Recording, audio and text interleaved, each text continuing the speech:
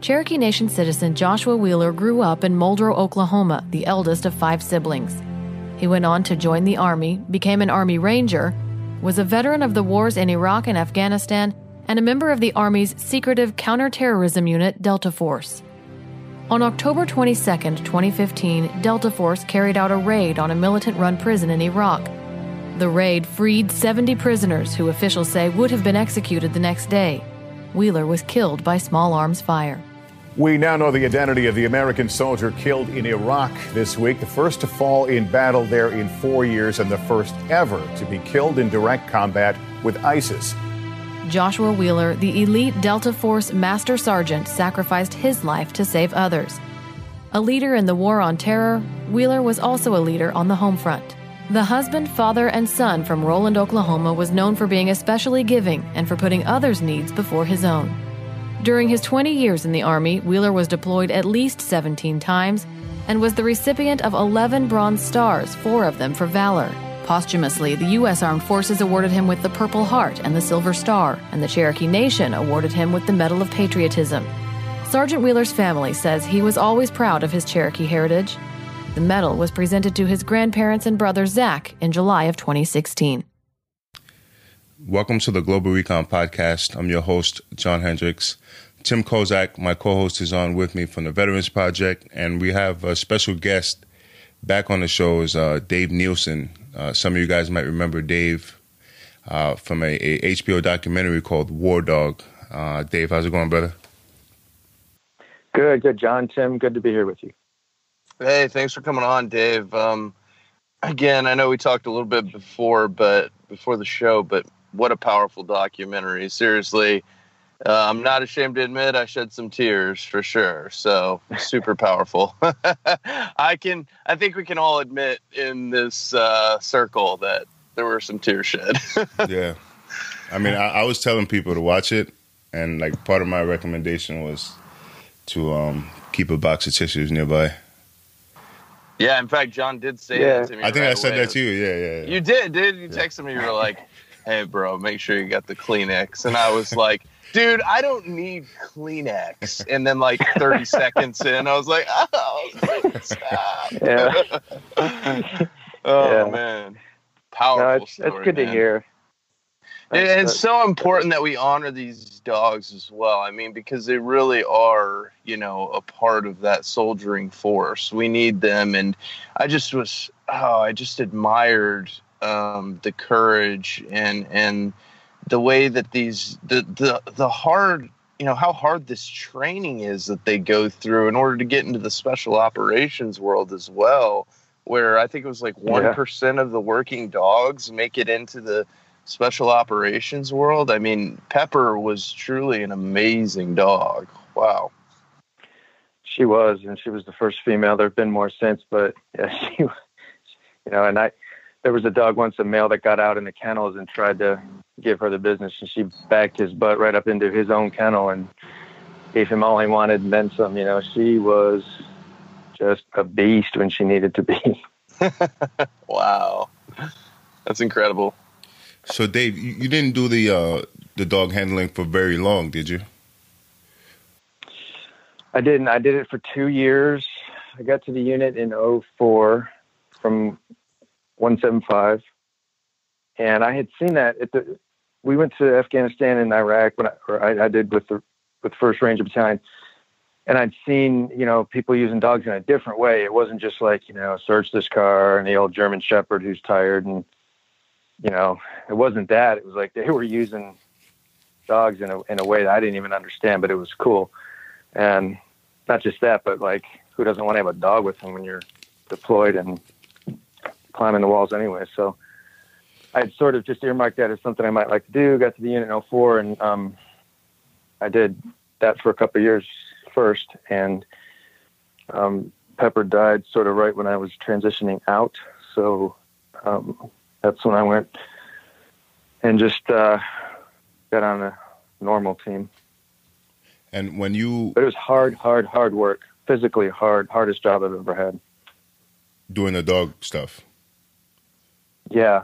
Well, that's amazing. I don't think I don't think many people realize all that goes into it. I mean, I'm sure they think of obviously the dog side of it a little bit as far as the training, but can you speak to that a little bit as far as why that was so tough on the handlers? Sure. I mean, to start out, it's kind of a time thing. You've got to get up earlier and later to take care of the animal, which is not a difficulty. It's just a thing. And then just physically, so you're out patrolling, you've got everything, you've got your weapon up and everything that you have anyways, but now you've got this dog on your hip pulling on one side of you, and it just wears your body down over time. And getting on and off a helo, that's an ordeal every time. Like, somebody is going to face plant, me or the dog, every time for sure. And then just, they're excited and they get frustrated. It's like a 6-year-old, who can fight. It's like, they're just like us, though. They get excited and they get frustrated and they let you know it. And it's just this balancing thing. It was very tiring, but also rewarding. So when you first went into combat, as a Ranger, were Rangers deploying with dogs at that point, or was it just the unit? Well, from what you saw? No. Yeah, regiment didn't have a K9 program yet at that point, and that was in I started in the 80s, definitely nothing then. Got out for 10 years and then went back in 01 or 02. Back to the Rangers, and then, no K9 program. I think they got it right after I left in 04. So when you first joined in the 80s, you had your first experience with combat in the 80s, right? That's right. In December 89, we jumped into Panama. I was a very frightened E2 private with about 3 or 4 months in battalion. Wow. But did it, yeah. So how was that for you? Like, having a combat jump, I believe up to that point it hadn't been done for a very long time, right? Well, Grenada in 83, so 6 years before that, it seemed like forever. It seemed like a long time back then. It was, it was indescribable. I mean, I was just turned 19 years old, and a bunch of the privates quit that had made it to battalion, and those of us that didn't, pretty much I had to talk my way on to the plane. I just had a really good leader back then. We're still buddies. And I talked my way on and I went, and I'm glad. It's like I needed to do that for some reason. And that was so difficult. But then, hundreds and hundreds of hits and missions later, it was not difficult to the point where I'm not feeling anything. And that's a problem too, where I'm going with that. Like, we let it take our lives over, and then I got no life. And the documentary with Pepper and everything was the beginning of me starting to get better and get my life back. And it all kind of coincided with me going to the VA and pretty much being close to the end, honestly. And I met with this counselor before the documentary even was on the map. And she, by chance, I mean, this is God to me, but we talked about the Pepper story over and over and over and over, because that's where I traced my PTSD to, was like when she died that early morning in February of 06. That's when everything stopped for me.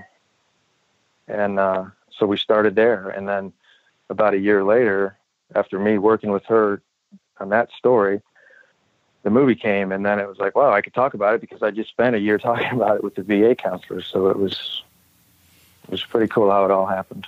And when the movie came out, that was the first time you talked about it publicly, right? Well, like on a larger scale, I guess. Yeah, definitely. Yeah, and probably at all. Yeah, it was, and it was also the first time I watched that bird's eye feed in the movie. you could see me at the end looking at it. I had it in my possession. I just didn't want to watch it. I didn't. And then the director and the producer and all that, earned my trust, and they did a good job. So I watched it, and it wrecked me, obviously, but each of the three stories are kind of different in a way. And John Dixon, the middle story, he's coming to town next month, I think. The movie helped us all in different ways.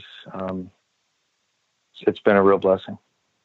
I've got to say, when watching that movie, Dave, that story, first of all, for any of the listeners that haven't watched War Dogs, watch that movie. It's absolutely incredible.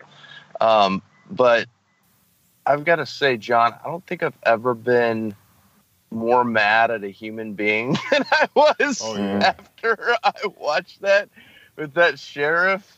Oh my god! Yeah, their Facebook page got like ripped to shreds. Oh, I went on there. I went on there to look around and maybe comment, but it wouldn't let me comment. And then I just read the comments, and I was like, "Oh, he already got destroyed." So, yeah, that was brutal, but well-deserved brutality from my standpoint. Man, it made me angry. It was.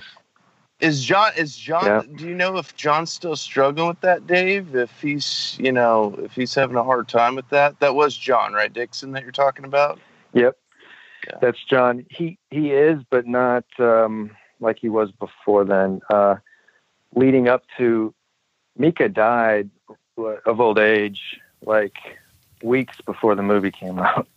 So it was, and we were hoping, the director, Deb Scranton, was hoping that he would be able to see her, of course, but she died, and that, so he really came to life at the movie. Everybody did. It just, I guess being heard, did a lot for John and his family, and I don't want to speak for him, but I can say what I saw around him. It definitely helped him and had a positive effect on him, just to be heard and have people say, like, "Hey man, that was wrong," and just acknowledge it. That was a huge deal for he and myself and everybody. And John, Dave, can you kind of describe John's situation, like with that? Because I know some people probably haven't watched War Dogs that are listening. I mean, of course, I would hope they do before they watch this, but if they don't, kind of what happened with that a little bit, just generally. Sure. John's story, he was a handler with a dog named Mika, who was a sweet little Belgian Mal. He was in Afghanistan, I believe. I was at the unit at this point, but he and Mika were both shot. I think Mika was shot too. But John was I think she was injured. Yeah. So they were split up, and then and hate to kind of gnash my teeth at the Ranger Regiment, but I will anyways. My gosh, I walked 700 miles against the Black Beret. I guess I can say something about this. They split up John and Mika.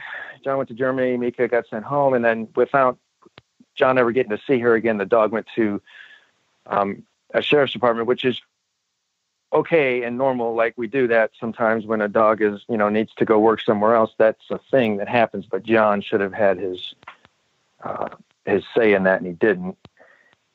That was just all kinds of wrong. So then he's trying to visit this dog, in 6 states away from him and living with the family, and at that point it was just obviously in the hands of somebody who has got a lot to learn about life, but we'll pray for him. That Paul Leslie, I think his name is. And yes. Yeah. So yeah, it's just devastating. But what that showed me is that it was the same thing with me and Pepper in my situation. Pepper died. We didn't recover her body. What that became for me, and what I see this as, is like, this becomes, everything gets tied to this. And I'm not speaking for John, I'm just speaking for me here. But it all gets balled up into one thing. And I think more than one soldier, has done this.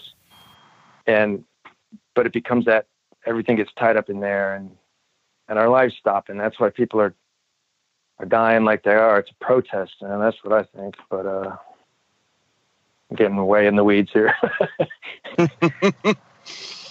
Wow. Can you kind of describe that mission for those that haven't seen the documentary, and what happened with Pepper when you went out that evening? Sure. That was in the winter of 2006. We were in Baghdad. This was post Saddam capture. Still, I think we had got Zarqawi. So just kind of run of the mill stuff. We went out this night. It was a huge sort of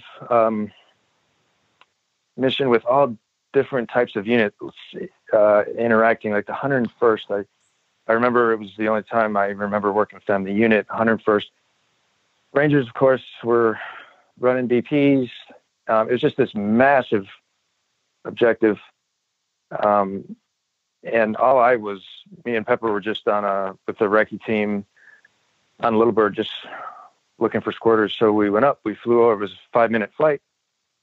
South Baghdad, looked around. It's, I don't know, midnight.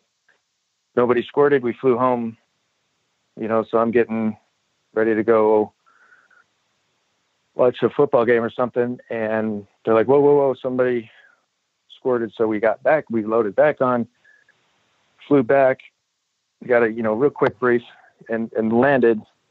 And that just began this all night freaking search for this guy who squirted very smartly and very, obviously it was planned, and he had his spot to go. And what's really, really, really hard to explain, I don't even know if I'd believe it if I didn't see it, was how thick of nasty jungle type brush you can get into on the banks of the Tigris and Euphrates rivers in a country, in a desert country.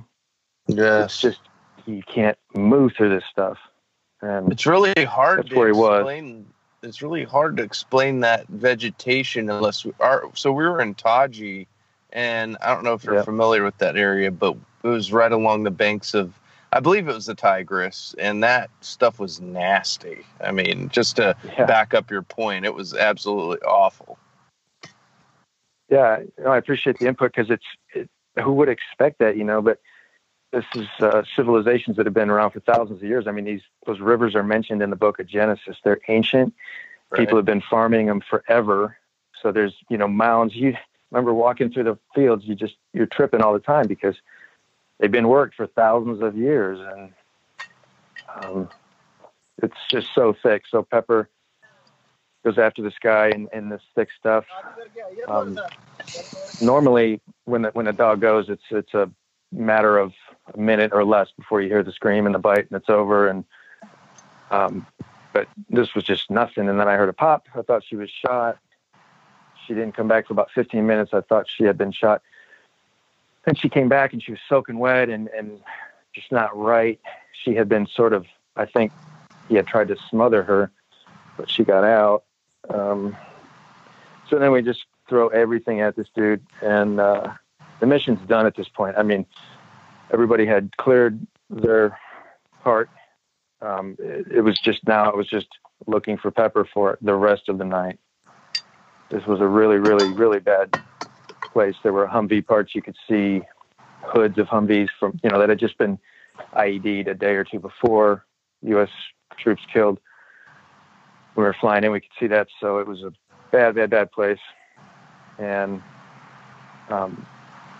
eventually, I mean, we just threw everything, rockets, grenades, machine gun, into this brush, but it was down a slope. I slid down the slope once in the mud, and it was cold, rainy, muddy that night. And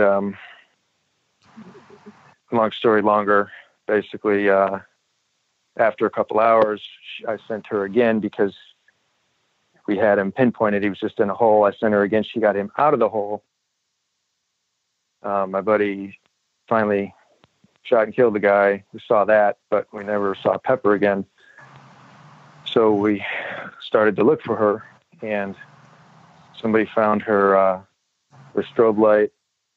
They didn't know that at the time. They said, I see her, I got her. So, I was starting to feel okay, and it turned out to be just her strobe, which had been ripped off of her kit. So obviously she'd been in a fight, and looked and looked and looked and never found her. And the commander gave, I knew we couldn't stay there through the day just because of our exposure and the small size of our unit and other factors. I knew that was going to come, and it did. And,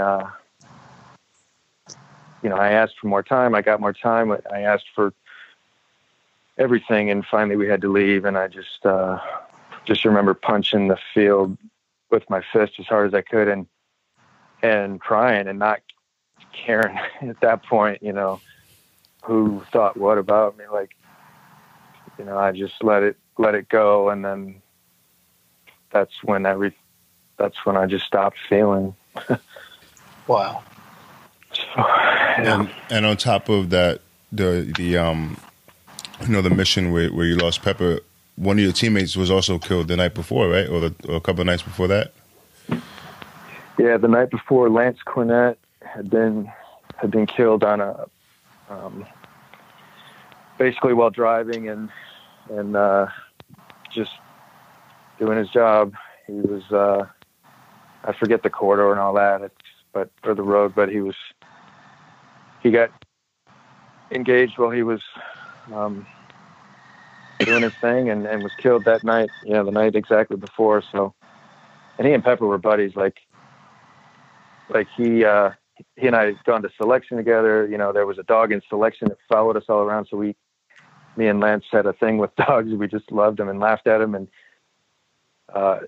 he and Pepper got along great. So he was killed. And, Pepper and I went up into the gym that night, and I kicked a heavy bag, and she was sad, I think. And then the next night we lost Pepper, and it was rough.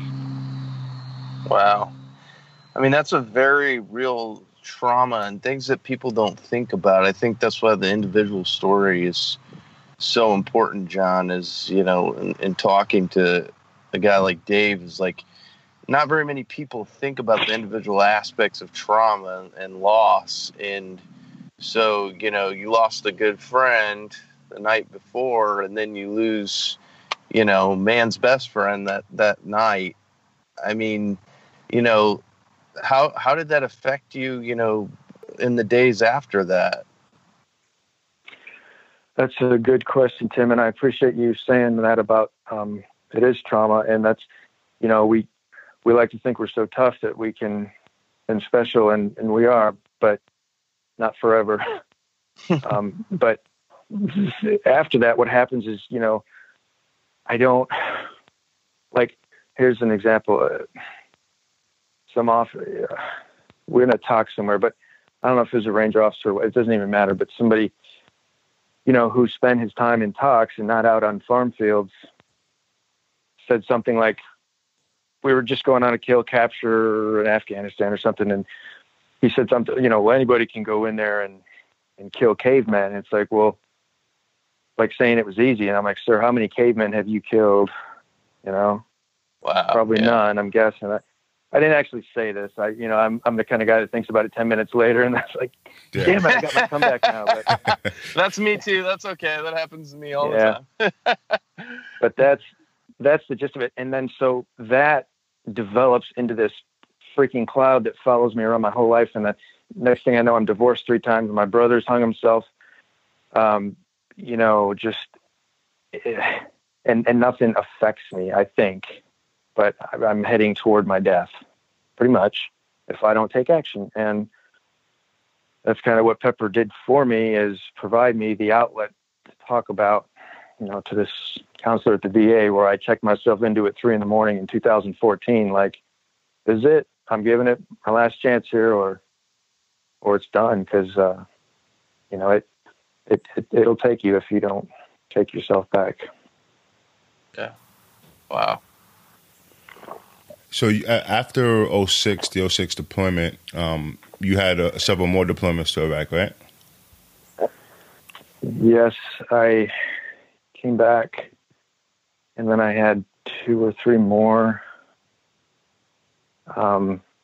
just on a sniper recce team in the unit. Those were all, I was about to say great, but they were, my team I had a really solid team. None of us were killed. Everybody was wounded. It's so funny how we look back and make light of it. Oh, it was great. Everybody was wounded except me. When I stepped out to do Arabic, it's like everybody got shot except me. So I'm in a classroom and I get word that my whole team was shot and fragged, and none of them died. But sorry, John. Yeah, I did a few more deployments, and then my last one was in 2009, and that was my 9th rotation, not counting plainclothes stuff. But and that's when I just knew that it was when I went into language. Like I couldn't do it anymore.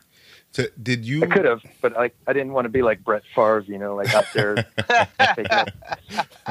taking up space where there's younger, bigger, stronger, better guys than me. I like the Brett Favre comparison. Guys are like, "Hey, Dave, so you gonna quit at some point, or?" Yeah. Well, I mean, You're great. Don't get us wrong, but I mean, if you want to step away, you can. Yeah.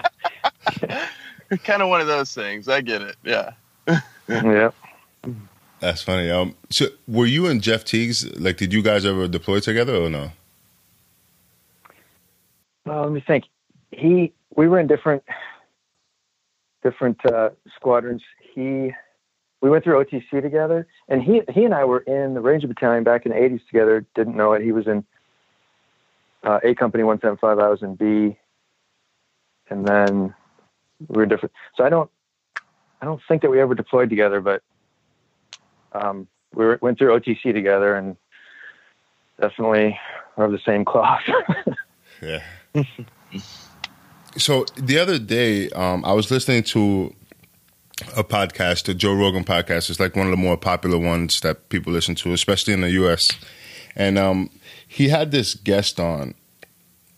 And it's funny because a coworker of mine, he's a good friend of mine, he's like one of these like kind of conspiracy theory guys. Like he doesn't believe in every single one, but there's a couple that he'll talk about, like, and so he kind of looks to like alternative news sources, and he tells me about this woman, and her name is Abby Martin. So I follow her on Instagram, and then I subscribe to her on YouTube, but I don't think I ever actually looked at any of her stuff.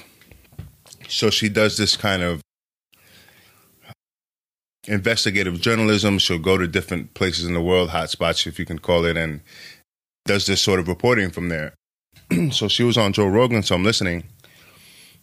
She was talking about she had gone to Palestine and the West Bank and talking about how horrible the Israelis are to people, and she's saying all these things, and I'm just like, she's completely keeping out the fact that Hamas and some of these other groups, they launch attacks on Israel and things like that. So then I listened to another one she did with Joe Rogan, and she was talking about the Iraq War, and I think that entire podcast just kind of made it so clear to me that people talking about some of these topics, they don't understand any of the contextual information, I think she was trying to say the U.S. killed like 2 million people in Iraq or something like that. And I can tell from when people make the kind of statements that she made, they just don't really understand how the conflict progressed in Iraq. And you had mentioned al-Zakari earlier. He was really a key figure from kind of what made Iraq completely fall into chaos. Can we talk about a little bit of like or maybe I'm sure you were aware of it, but the civil war that was taking place in Iraq while you guys were over there? Yeah, and weapons of mass destruction, whatever, oil. It's just, to me, it's laughable that, first of all, I'm in school. I'm an online student. I got told by a 19-year-old authoritative teenager last month, like, all about war. And I told her, she's a historian. I'm like, would you like to know how we got Ambassador Stevens' body back in Afghanistan? You're a historian. I'm giving you the opportunity. She didn't want to know the real truth, but she just wanted to tell me what, why wars start. And so it's, Iraq's no different from any other war in history. They start, they happen. It's humans. And so all that to me doesn't even matter. And when AMD, Dave, I just want to stop you right there. I find it hilarious in that academia setting, because I was in it through my master's program too, how like somehow being a subject matter expert and actually having gone over there, that's then reduced to some lesser understanding because of the context of you deploying there in terms of warfare. So sitting in a classroom, you'll have people sit and stare you in the face. And I'm sure it's even more frustrating for you because of the type of unit you were in. But I remember people staring at me in the face and telling me my understanding of Iraq was skewed because I went over there as an aggressor. Right. I mean, unbelievable. Like really stuff that literally was like, I'm about to become an aggressor real quick here and throw you through this wall. But I can't do that because I'm in my master's program. I mean, literally like this academic, I mean, and also John, you're talking to a guy here who's one of the most cerebral. You have to be at such a high level to perform, to be in this unit. I mean, you're talking about the all-stars of the military world, not to reduce it to sport, but, and then you're sitting there talking to a 19-year-old who is trying to tell you about what the whole socio-political atmosphere over there is when you can effectively, with your unit, run a country by yourselves. Like, how crazy is that? I mean, I just can't understand that. Right. I mean, crazy, like full circle to the point where I realize that I'm the crazy one trying to enlighten her. That's not my job. Right. She doesn't want that.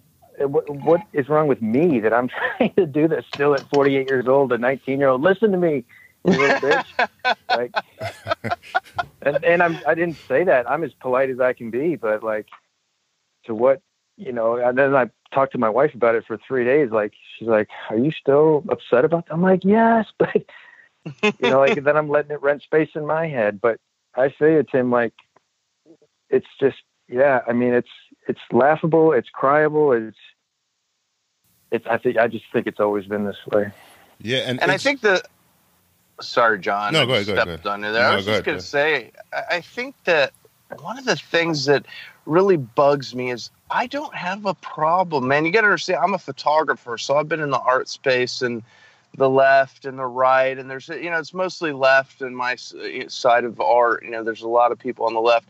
I'm perfectly fine with that, man. Everybody can have their opinions. But listen, if I'm going to talk about cameras, I'm not going up to Ansel Adams, rest in peace. He's been dead a long time. But I'm not going up to Ansel Adams and saying, hey, Ansel, well, you're understanding, you might have been out there shooting with a camera a lot, but you don't really understand it like I do because I've been reading a lot of books. And let me tell you, I can tell you how to shoot a photo, how to take a photograph. Like, it's so crazy to come into someone's circle. I don't have a problem with different viewpoints. I think it's beautiful if you can share it in a setting where you can be diplomatic and have discussions. But when you're trying to tell a subject matter expert, hey, I know that I've owned a Nerf gun for a while, but I'm going to teach you how to use a 50 cal. Okay? I'm going to teach you about headspace and timing real quick. Let me teach you about that. Okay? Like that whole, it's just so ridiculous. It's so infantile. I'm sorry, I've gone on a rant here a little bit, but just hearing you speak about that 19-year-old in that context is just incredible. It doesn't leave an open discussion. I mean, you can't even have a discussion with somebody that thinks they have a better understanding than you. Right. And I was talking about the American Revolution, and the thing is, she and I pretty much lined up politically. She just never got, she was the closed-minded one. And I, to be honest and fair, I'm just becoming open-minded. That doesn't mean I agree with the definition of marriage, the new definition of marriage. That doesn't mean what open-minded is. It means I'm willing to listen to somebody. And like you're saying, guys, just, but it's so clear when they're not that way and telling you to be that way that I'm just delightfully unplugged from all that for the most part, except for that experience. But yeah, it's interesting. I think people just I think it's part of it is what people expect the world to be, like let's say the reason the U.S. went to Iraq was for oil, right? If you look at it from a historical standpoint, every major country or empire, or, anyone in history who was on top, what they did was get resources for their kingdom, for their country or whatever. So everybody uses oil. Everything we do in the Western world relies on oil in many ways, for heat, for cars. So it's like looking at it from a pragmatic perspective, what exactly is wrong with getting those resources that your family lives off of, that my family lives off of? Now, you can break it down and go further into it. I think there were things that could have been done better as far as the management of Iraq and things like that, but that's just another conversation. All right. And then kind of going back to my original point where she was talking about the U.S. killed 2 million people there. It's like there was a civil war that took place, and the guy, al-Zakari, he's kind of considered the ideological founder of ISIS. Yeah. His whole aim was to get a civil war started between Sunni and Shia Muslims, and people don't understand that. There's been a civil war within Islam itself for a long time, and people really don't understand that. And what Iraq turned into was just a continuum of that. Yeah, it makes me embarrassed for my country. It does when I hear things like that and see things like that, and it just, we think we're the authority on it, or people that want to sort of become like Europe. They've never been to Europe, most of them. They don't know that it sucks over there too, Yeah. There's no utopia. Like, everybody's struggling. Those 2 million people, it probably would have been 4 million if we weren't there. Yeah. Exactly. I can't tell you how many hits we did where we went out, we're watching somebody, they stop, carjack somebody, kidnap somebody while we're watching them. Then we go hit them, release the dudes in the trunk out of their car, and so these guys are now and the confused looks on their faces, like, what just happened? Like, we caught somebody who had just captured somebody else, released one of them and kept one of them, and it was just weird stuff like that happen all the time, but just read your history there, historians out there in the world. Or don't read your history. Talk to somebody who was at a place like Benghazi, who,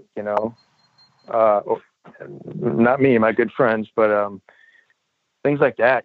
Talk to some veterans, for God's sake.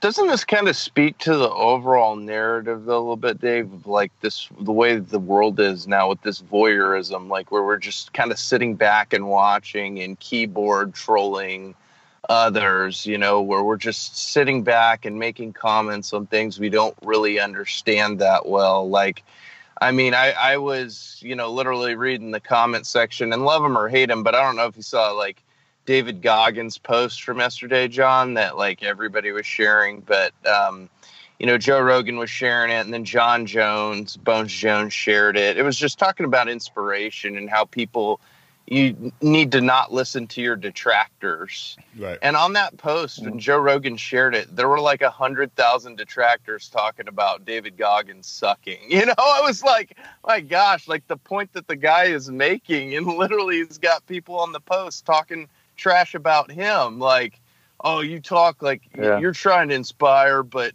you go, you're nothing, like, you know, like talking trash about him. I was like, I mean, I just think like that's the overall narrative, right? Like speaking, a bunch of people speaking out of turn on things that they aren't really subject matter experts about at all. When you've got one that we're talking to right now, a guy who has done a ton of direct action and had a ton of, you know, experience in that country, and yet you've got 19-year-olds telling you what you know, what you don't know, obviously.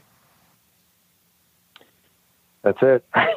But we need each other in a way, like, especially the detractors. I mean, that's right. And like, I was pretty into UFC for a while. I've kind of backed off now, but I mean, I still watch who's winning and losing and all that, and I love John Jones and Askren and all them. But I don't know, man. It's I think we're in horrible shape, but no worse than we've ever been at any other time in history. I think, you know, a big simulation. Have you ever done any mixed martial arts, like as part of your job, Dave?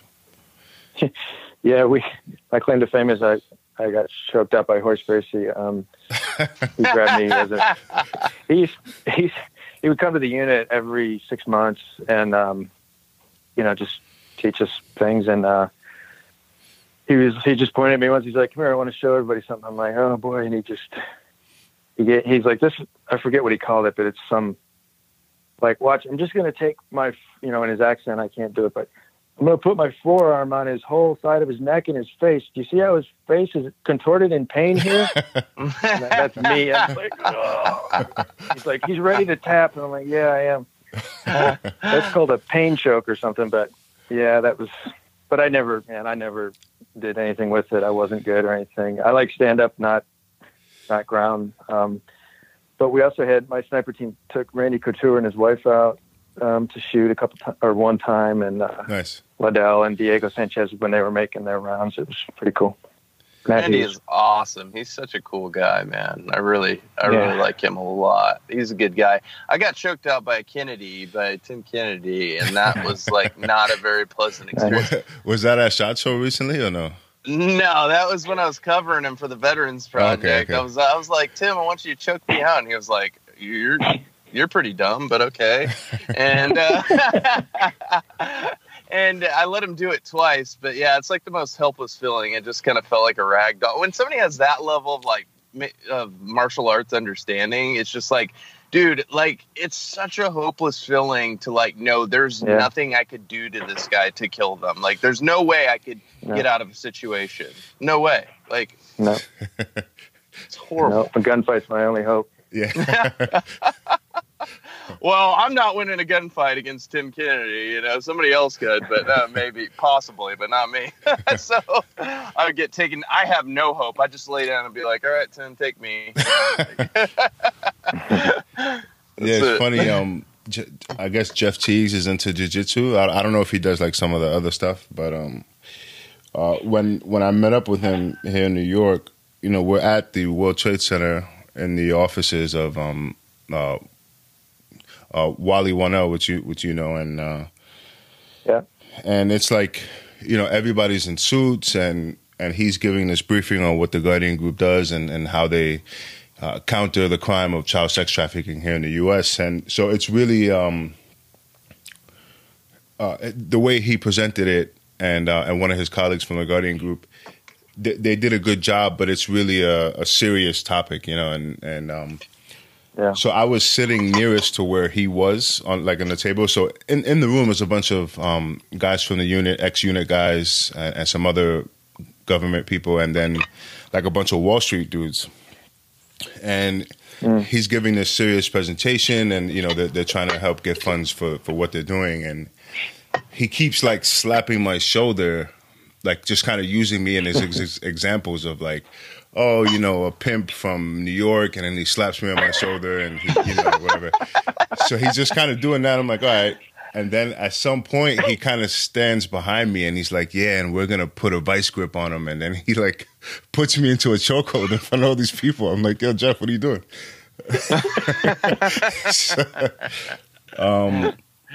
Man. Yeah, it was kind of a funny moment. I wish there was like a video of that, but Ham.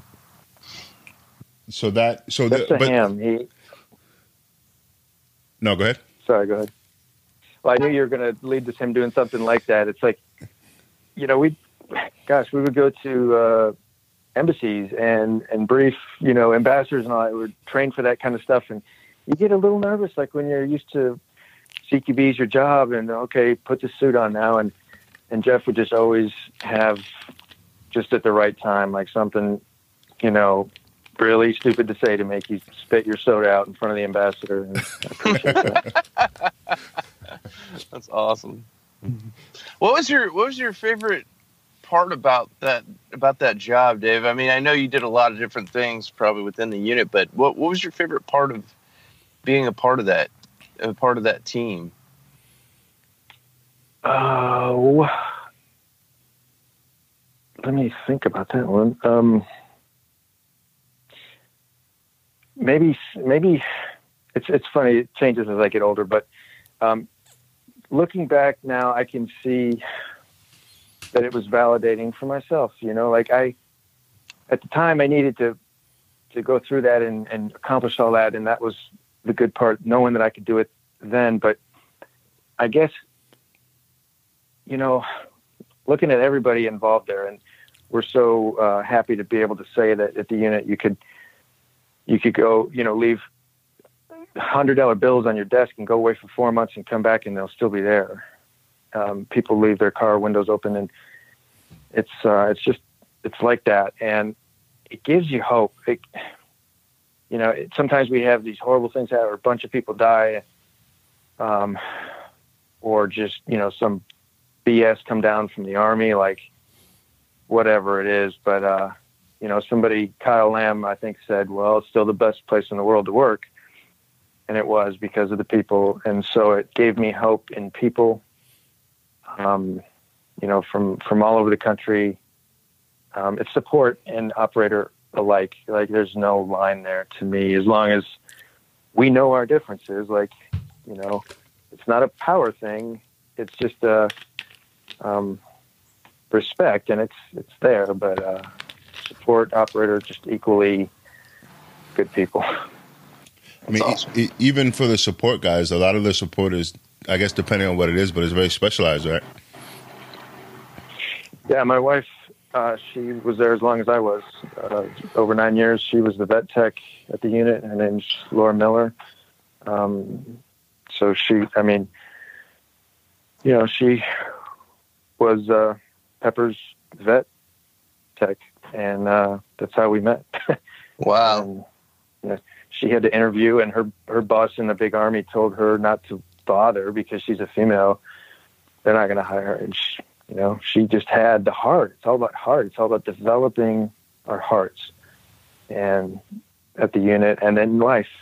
And everybody there is just, and I think everybody, for the most part, in the world has that capability. We just got to find out how to bring it out. Getting all kumbaya on you guys. No, I love those non-traditional answers, though, because, you think when you ask a guy like that, you're like, killing guys, that was my favorite part, being in the middle of the shit at 2 a.m. and not knowing which way's up, and, but it's like, it's really genuine, and it's awesome to hear that, that's your favorite part of it. Those relationships are so important, man, and I think that, what you spoke to about being able to leave your windows open, trust. Trust within the team environment and going to war together. That's everything, right? Like that relationship has to be everything. Right. Yeah. And 5-7 years ago, it was getting together with my old teammate, the guy that's built like a cave troll and builds liquid cooled computers on the side,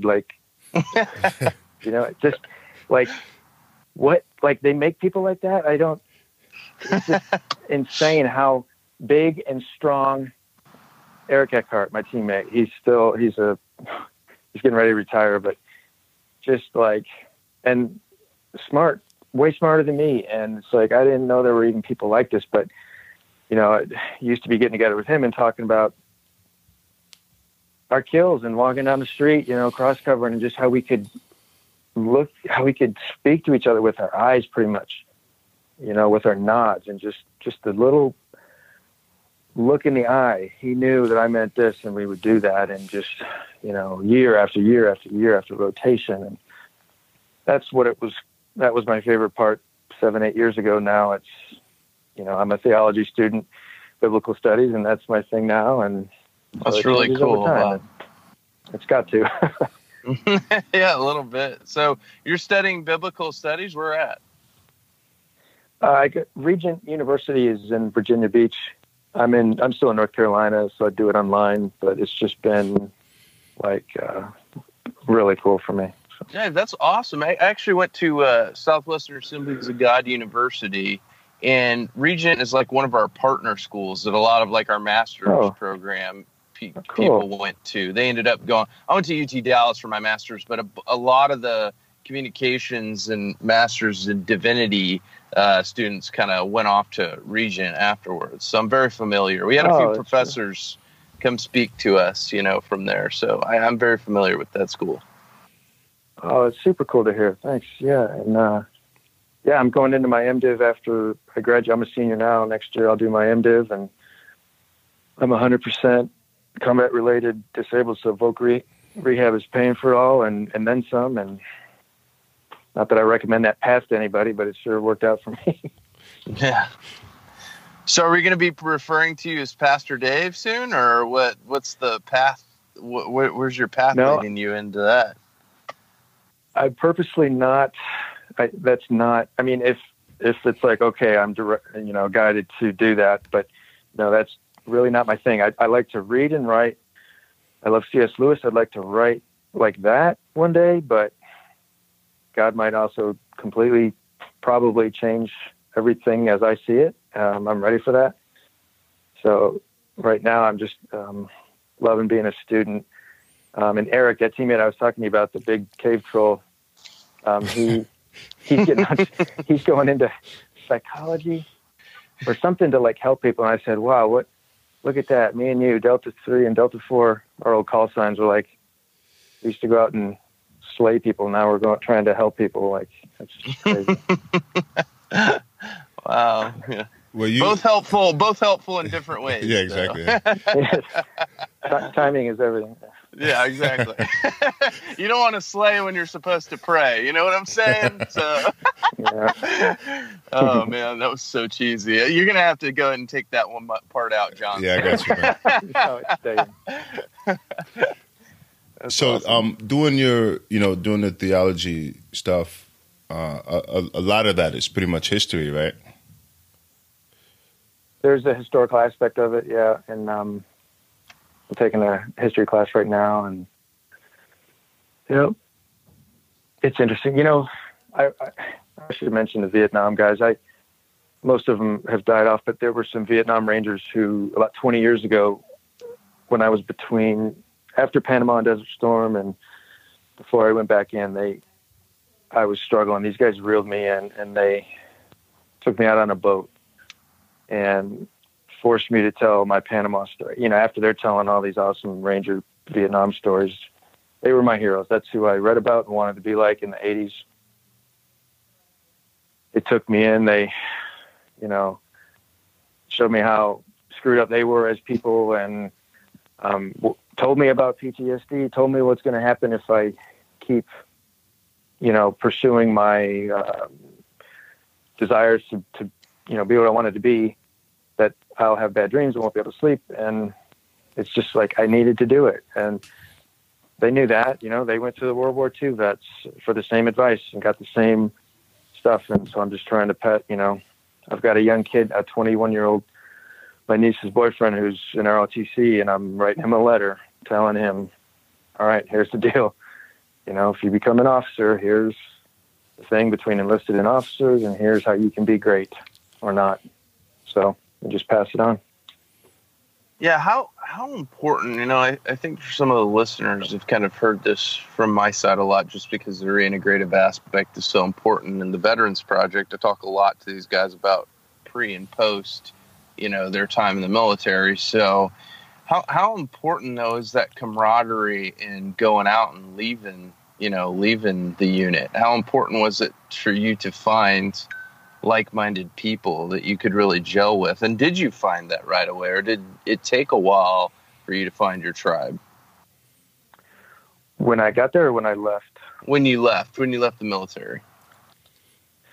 It was, it took a while, and I'm still in the process, but I had ETS'd once before. I got out in 92 the first time and completely floundered and flopped. And, so I knew that it was difficult. So this time I had, a little bit better of an idea, but no, it is not easy. And you can have all the programs and money and resources in the world. But if people don't want to do it, there's nothing in the world that's going to help them until they want to get better. Right. And part of that's the 19-year-old historians who want to tell you about a war that they weren't even alive during when you were in. I don't get it. I sense some frustration there. Well, it's like, seriously, this is in a math class too. I don't know how it even happened. My teacher, thank God, was a Vietnam veteran. So he and I are like emailing on the side. He's like, hey, okay, give it to her, but not so much. And I'm like, Professor Nick, man, I'm like, seriously, I need to tell this girl that I was in Baghdad before she was in her dad's bag. And he's like, no, you can't. That's hilarious. Fred G. Sanford. That's great. That's some true wisdom right there, man. Yeah, from your theology major. You're welcome. Yeah. I like that. So Dave, so you felt like, we've had the conversation before, but you felt like doing the documentary was a part of the healing process for you? It was, and the cool part, it just had nothing to do with me. I don't, things like that, don't come unless they're supposed to in my life. I'm not a go-getter. They told me I was an A-type in the unit. I'm thinking maybe B+, but I'm not I like to read and write. So that happened. It was definitely what I felt bad about. Not bad, but I wish more guys could have that, and men and women could experience that. They need that. It was, John Dixon he went from near death to just a different man in that night that we were there. That was such an experience, and not just the movie and seeing yourself. That was surreal enough, but it was the people who I'm still friends with. The editor Kevin Filippini and the Phil Diab, the video guy.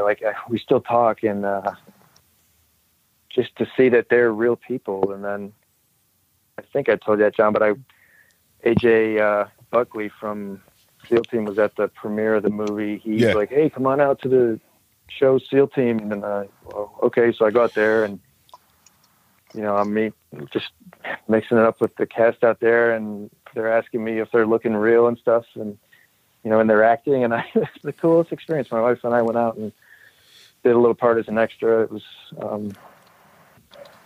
and I had a moment out there where it was like I got choked up and I wanted to leave because I didn't want them to see me get emotional. It was a scene they were filming that there was an RPG being shot. It looked exactly like something I had been in, and I just stuck with it. It was like I stayed there and just had a moment with all those guys. It was just God doing for me what I could never do for myself. And the show SEAL Team is kind of interesting dynamic because I've never seen it, but it's a show, I'm assuming, where they kind of follow the SEALs' lives as far as deployment and home stuff, pretty much. Yep. So it's interesting because it's a show about SEALs, but all of the technical advisors behind it are all former unit guys. It's like, how'd that happen?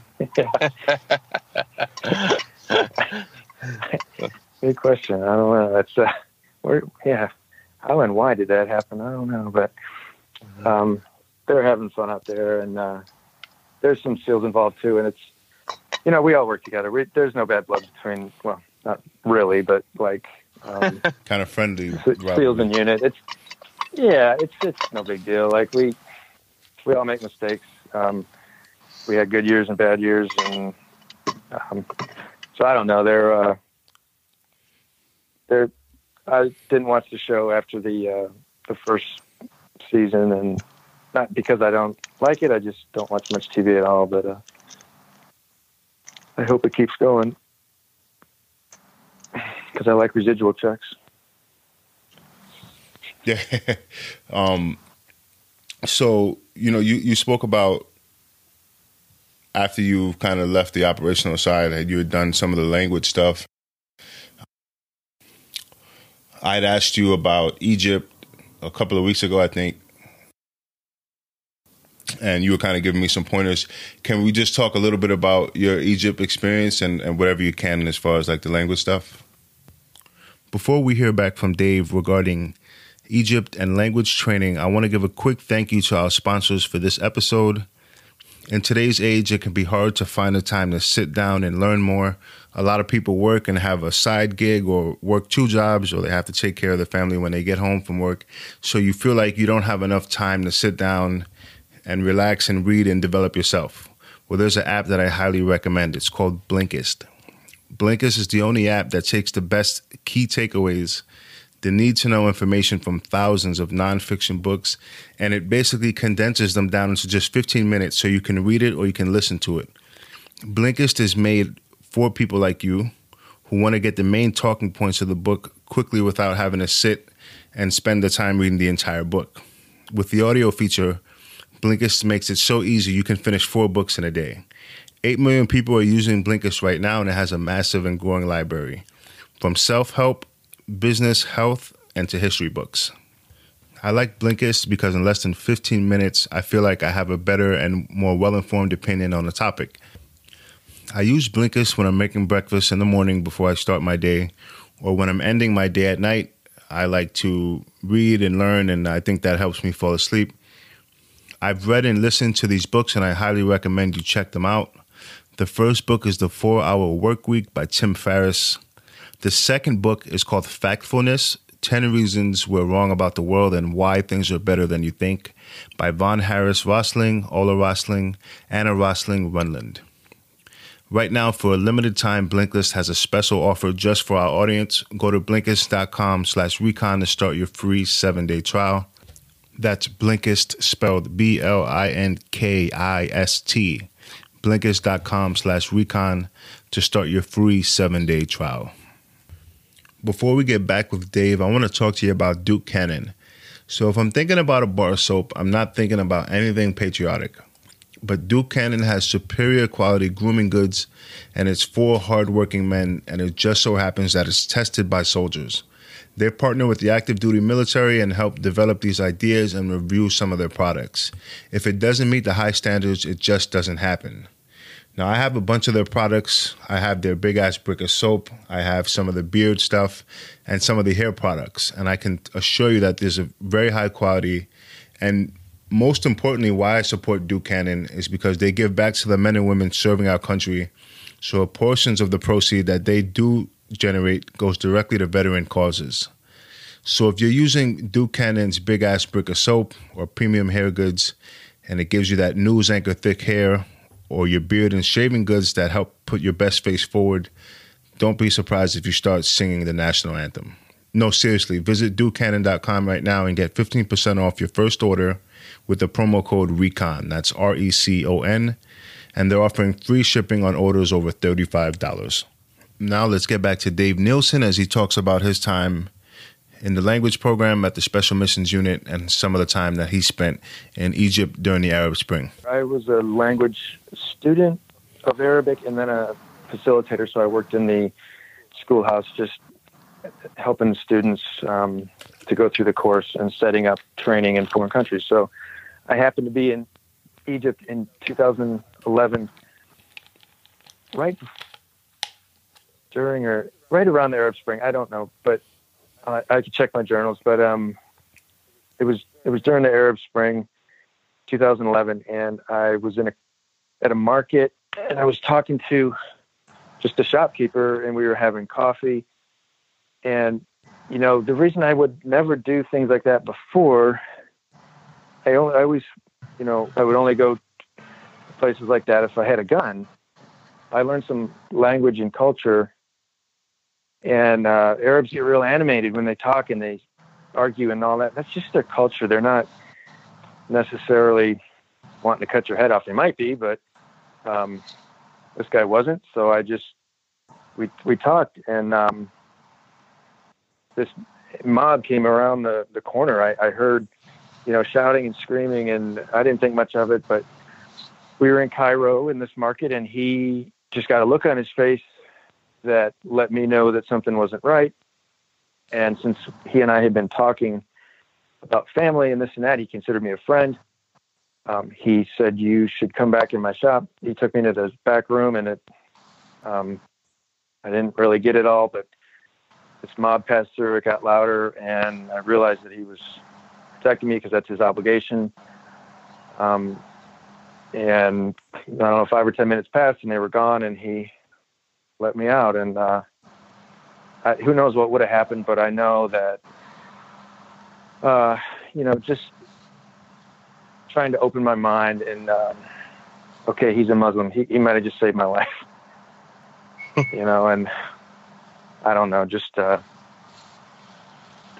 it was an experience.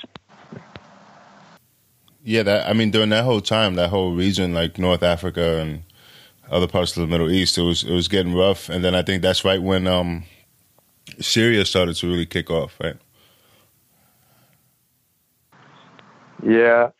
I mean, that's about when I started to unplug from everything. But yeah, it's, I just pray for our people now. Like I still live about an hour from Bragg, so I see, people now and then. And I don't even know much what's going on, but I don't know. I hope our country can truly open its mind, not just open its mind to the flavor of the day, but, to the fact that we've been around a couple hundred years and everybody else has been around a couple thousand years, or these civilizations. Not that they're better or worse. It's nothing like that. It's just like, hey man, just, look at value experience. We don't seem to value experience that much with people, and we should. Yeah, that speaks to a lot, I think, especially from like what we were talking about earlier with subject matter experts and, kind of knowing the lay of the land and the territory is like we kind of superimpose our thoughts and ideals sometimes. It's like, hey guys, we haven't been around that long. We don't, these countries have been going at it and, and fighting and having these experiences for thousands of years. And then you come in and you try to tell them, like what's, hey man, 2 + 2 = 5, and they're just staring at us like, hey, we've been going at it for forever, guys. Like, you're going to try and dictate to us how we need to conduct business? I don't think so. Yeah, and it takes, so that's and by our, I mean conservative, typical military person today. I'll just speak for myself. Conservative guy, like, that's on me to learn that lesson. And I did in Egypt, in Cairo. Like, okay, big lesson learned. Wow, I think I want to learn more language and culture. And then I realized the hard part was, like, with PTSD, with dealing with people who's in America. And that's what we talked about just a while ago, was the people here who don't know but want to tell you. That's what really was the issue, man. And I don't know how to fix that, and I don't want to even try. But yeah, I mean, it's got to be difficult on some level having that knowledge. I mean, yeah, I even felt it. And like I said, I was just in a regular grunt unit, but I think having that having that level of expertise that you had, going from such a high level, 100 miles an hour, then all of a sudden, being back here 0 miles an hour, and and stepping into these classrooms, and then whether it be a 19-year-old student or whoever, not understanding, not even trying to understand your viewpoint when you've had a real world lesson for, how many years, in the military at a very high level, and coming into them and explaining to them what you've known for all this time, and you've seen it. It's right there in front of you, and you can explain it, and yet still not believing that person. It's wild to me. It's unfathomable. It is. And that's why I appreciate you guys, because you are educated and doing the hard work of getting these truths over. And it's not, but thinking about that word educated, what does that typically mean to people? A 4, 6, 8-year degree? No, not necessarily. That can be. That's what I'm doing now. At 48 years old, I'll get my bachelor's next year. Cool. I'm no more educated now than I was 5 years ago. It's all of that combined. And that's what we need to open up to, I guess. Well, yeah, I think it's also like, it's what you as a person pursue, because, some people, let's say, you get your degree, your family, you got to go to school, you get your degree, you get your job. But then after you get out of school, you browse the internet and whatever you're into, whatever kind of music you're into, and then you just kind of stay in that, I'm just going to watch some sitcoms after work and go to the movies occasionally, and that's your space, and you do it with your family, your friends. But also, I feel like, once you're done with school, you should still pursue to learn and understand and explore different things, and I think that's really the difference, in my opinion. Man, I think it's stepping out into those cultures, Dave, is so important. Like, you saw it more than both of us, obviously, being immersed in these different cultures. But I even got it when I was in Iraq, not only in Iraq, but just when I was just in England, for a few weeks. Yeah, just traveling. Yeah. Yeah, just traveling, just covering a few of these British soldiers for the project, and getting, there were several things I said where guys would kind of look at me and be like, "Oh yeah, we don't do that over here," or "We don't say that over here," or things like that. Like, things that just we think, I, coming in as an American, think that it's my understanding of a certain subject, and so therefore that's right, and I know what's right. But then stepping back and listening to them, say, "Hey, that's not how things are done over here."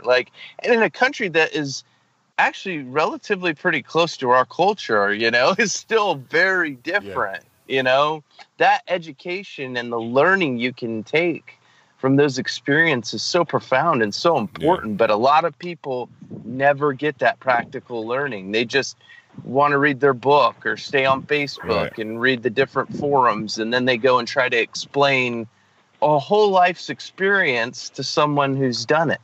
Yeah, and I think just getting out there, and like you said, just talking to different people, different cultures, different religions, different viewpoints, and you learn stuff just from having those conversations.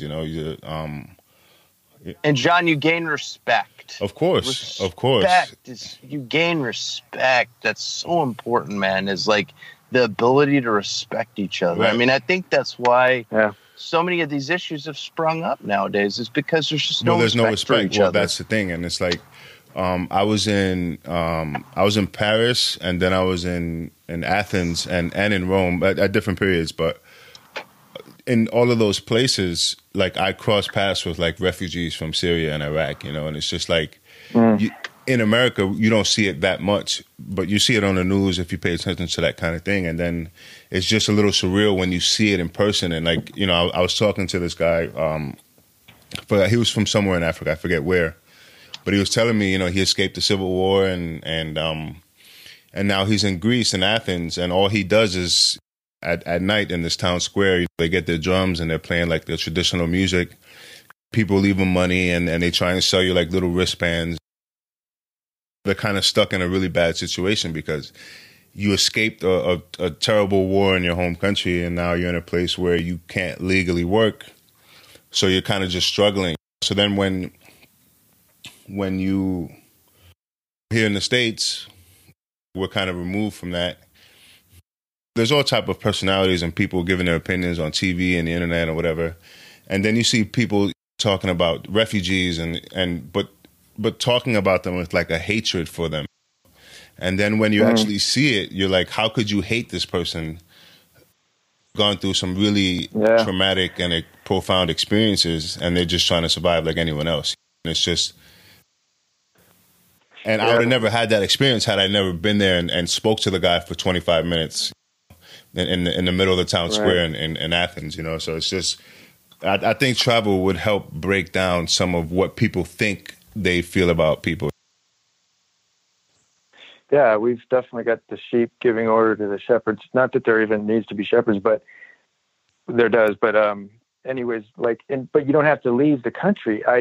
Here's an example. I was accused of racism in an econ class last semester by a black woman, which I have no idea, because I put down Obama's Cash for Clunkers program in a econ 101 class. Like, I criticized this program and therefore criticized her. And I said, ma'am, I grew up in Detroit. I'm from Detroit. My stepdad was black. Okay. For 26 years, my mother was married to a black man in Detroit, like in the city. You know, I went back and forth from the suburbs to the city. I'm talking like real black culture. And so I know. And so I think you can lose respect if you don't stand up for anything and just roll over. Okay. Oh, you're right. I can't put down President Obama because I might offend everybody. Right. Wrong. Right. Yeah. Give me a break. And that's part of a macrocosmic thing too, is like what you're talking about, Dave, is like my dad kind of had that same experience. I talked about that in one of my classes. So what about this? What about my dad's from Gary, Indiana, and like he grew up, pretty persecuted, like beat up on, like he got it from, the other side. He was beat up by, a lot of black people in the name of racism, as a kid growing up, but he never held it against them at all. Like when he went into the Air Force, his best friends were African-American. Like it was not a big deal. Well, how ironic is that? Like they're beating him up because he's white and he's racist. It's just, people are so ridiculous. Just that's what I'm saying. Is like I stepped into this classroom and they tell me, "Oh, well, that's not how majority of culture." Because I said, "Well, where was my dad's white privilege in that setting?" And they were like, "Well, that's not what white privilege is. White privilege is a macrocosmic effect on a universal scale." And I was just like, "Okay, I can't even." No, and I'd have no argument whatsoever. You remember, Tim, when I think it was the first episode that you were co-hosting on was with Tyler Gray, right? Remember that? Yeah. Dave, you know Tyler? Yeah. Okay, so he's the producer out there. Yeah. Yeah. So exactly right. So we and I think we touched on that, and then we talked about like people go through all the like we're at this point, and I feel like we've gotten like so soft.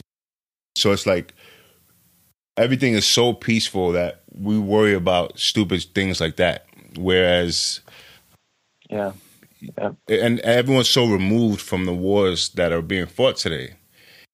And this is what we touched on when Tyler was on, was like, back in the day, life was harder. So people didn't have time to worry about this like really trivial kind of, little stupid details. Hard times make hard men. Well, and then, but it's like a cycle, right? So it's like, go through really hard times, then there's a period of peace and prosperity, and then you go through that, and then people get soft, and then we start, problems become something all different altogether, and then you go back to that war period, and it's just like a cycle, and it's like, people don't understand it. Like in other countries, they don't have time to think about being offended by something that's not even offensive. It's just like a different mindset. Right. And I think people just don't, like, we live in a bubble in America and people don't understand that. Yeah, but there's a whole other issue where our warrior culture, like guys like Dave and, and other warriors are experiencing that. And then nobody else is experiencing that, right? Everybody else is just kind of in that bubble. So that warrior culture is getting hard and they're getting toughened up and they're gaining all these new experiences. And they come back to America and it's like, why are you bitching about this? Your cell phone. Like, It's not that big of a deal, man. But then the other culture, the rest of our culture, the 99% is not experiencing those hardships and will probably never have to deal with those hardships. So whereas during World War II, and I don't know, John, if you've seen this latest story on Woody Williams that I did, but these guys can't even fathom some of the things that we complain about. Of course. Like Woody would just stare at me blank. Like I asked Woody, and you'll see it coming up in one of the questions. Like, Woody, what do you think about us now, our culture now, and how things are going? And he goes, Tim, if I told you I was living on an alien planet, I just feel like I'm living on an alien planet. Yeah. Like I don't even want to speak negatively, because even speaking negatively doesn't take hold of how frustrated I am as to where we're at. I feel like their conflict with what they went through in World War II, World War I and World War II. I mean, and anyone who's been to war, but I mean, like, just that time period is the stakes were so high and not just for the guys who were there. It's for what happens if they lose. Then the world is completely different. And it's like, and we touched on this before, Tim. It's like, when the Spartans went to war, when they came back home, the front lines were only so far away from where they lived. And so everyone appreciated it more. So then when they come back from war, people are supporting them genuinely because they really appreciate the fact that they're keeping the wolves at bay, so to speak.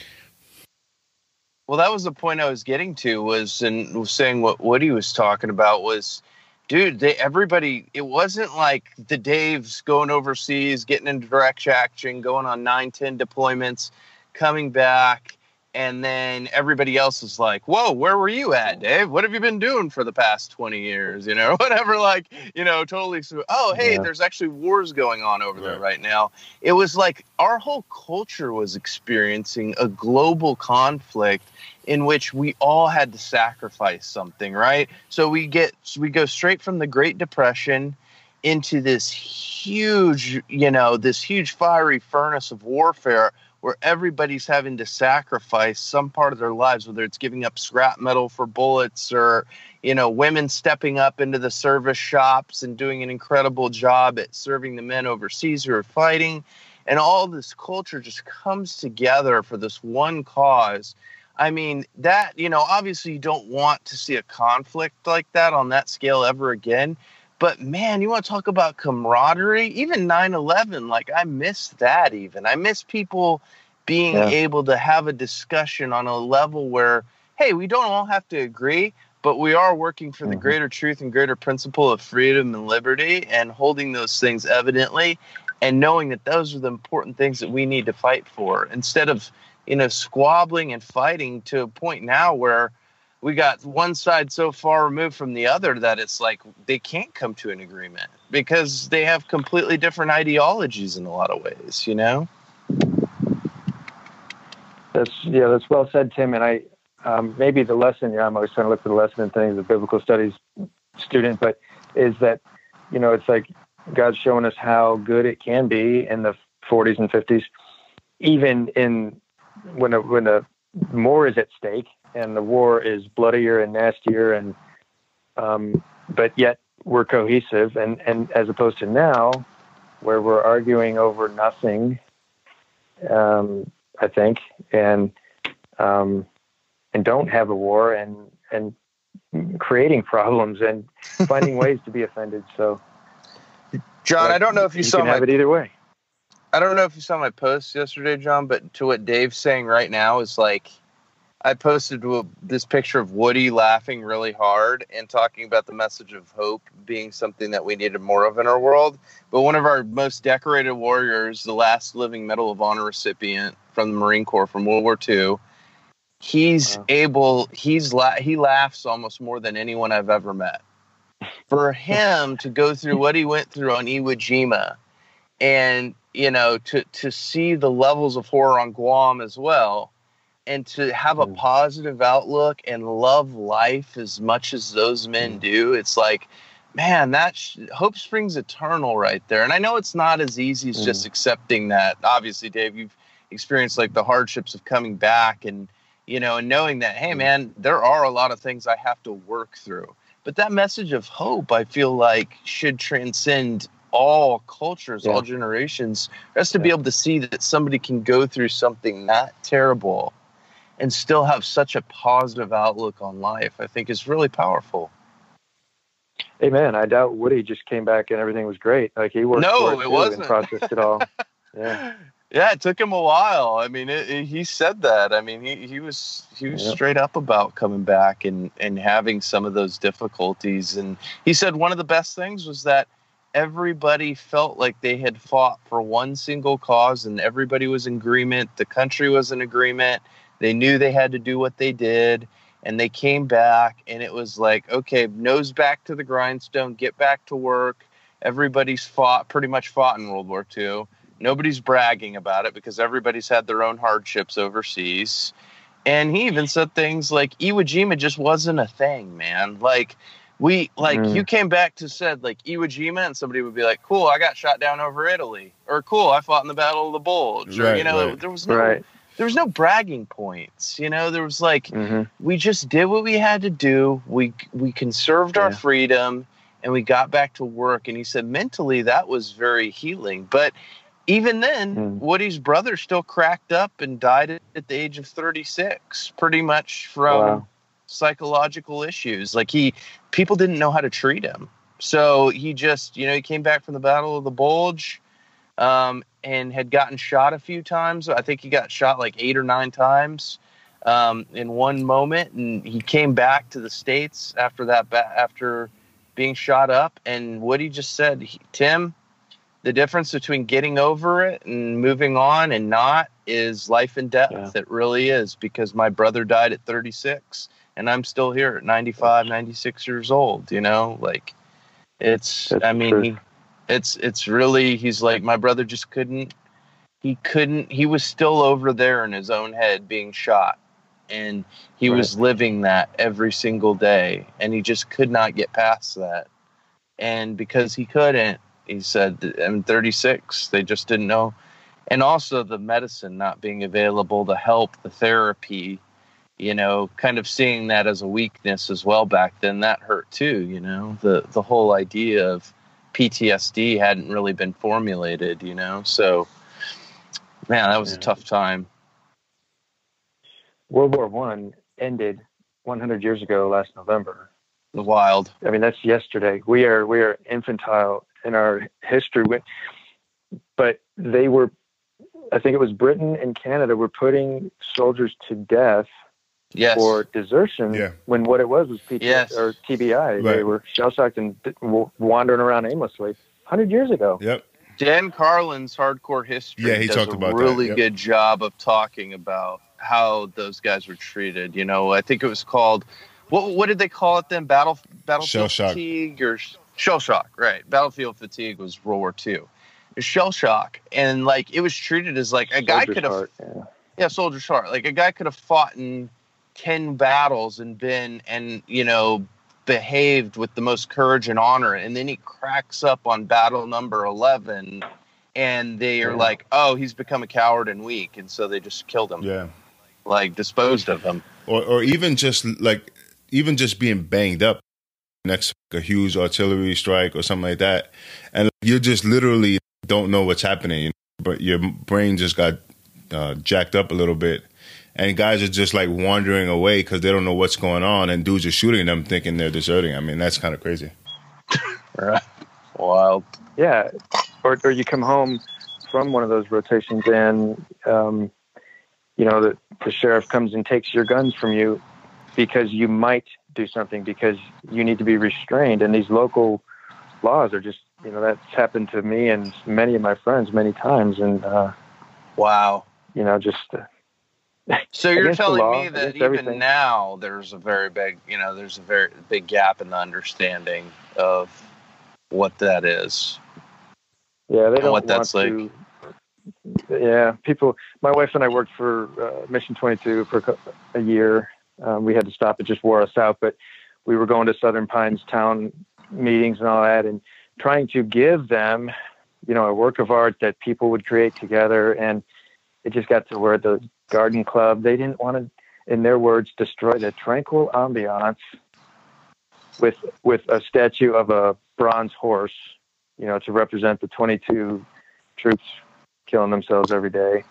Oh, geez. Tastefully done, So we just walked. We were like, fine, see you guys later. And there was like one good politician on their board that resigned the next day. Like, he saw our point, and so we tried, and people don't want to hear it. Then, all right.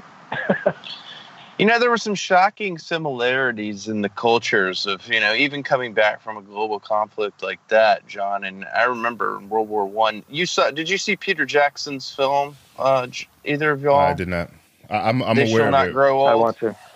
Yeah, I saw. It was absolutely amazing. Like, I mean, I teared up a few times during it. It just brought everything to life, to where you really felt like, okay, I really understand World War I now. Like, these guys, these are humans, like they're real men that fought 100 years ago. And you see it, it's just mind blowing. But they talk about at the end, they kind of show the guys coming back, and they talk about the internal struggles of standing and, of people not understanding them and staring at them when they're wounded, and treating them as if they have weakness because they were hurt, or, them coming back and being seen as like, as vagrants because they're struggling to get a job when they come back from the war and things. This was a British guy talking about returning to England and how he was treated. And he said he was,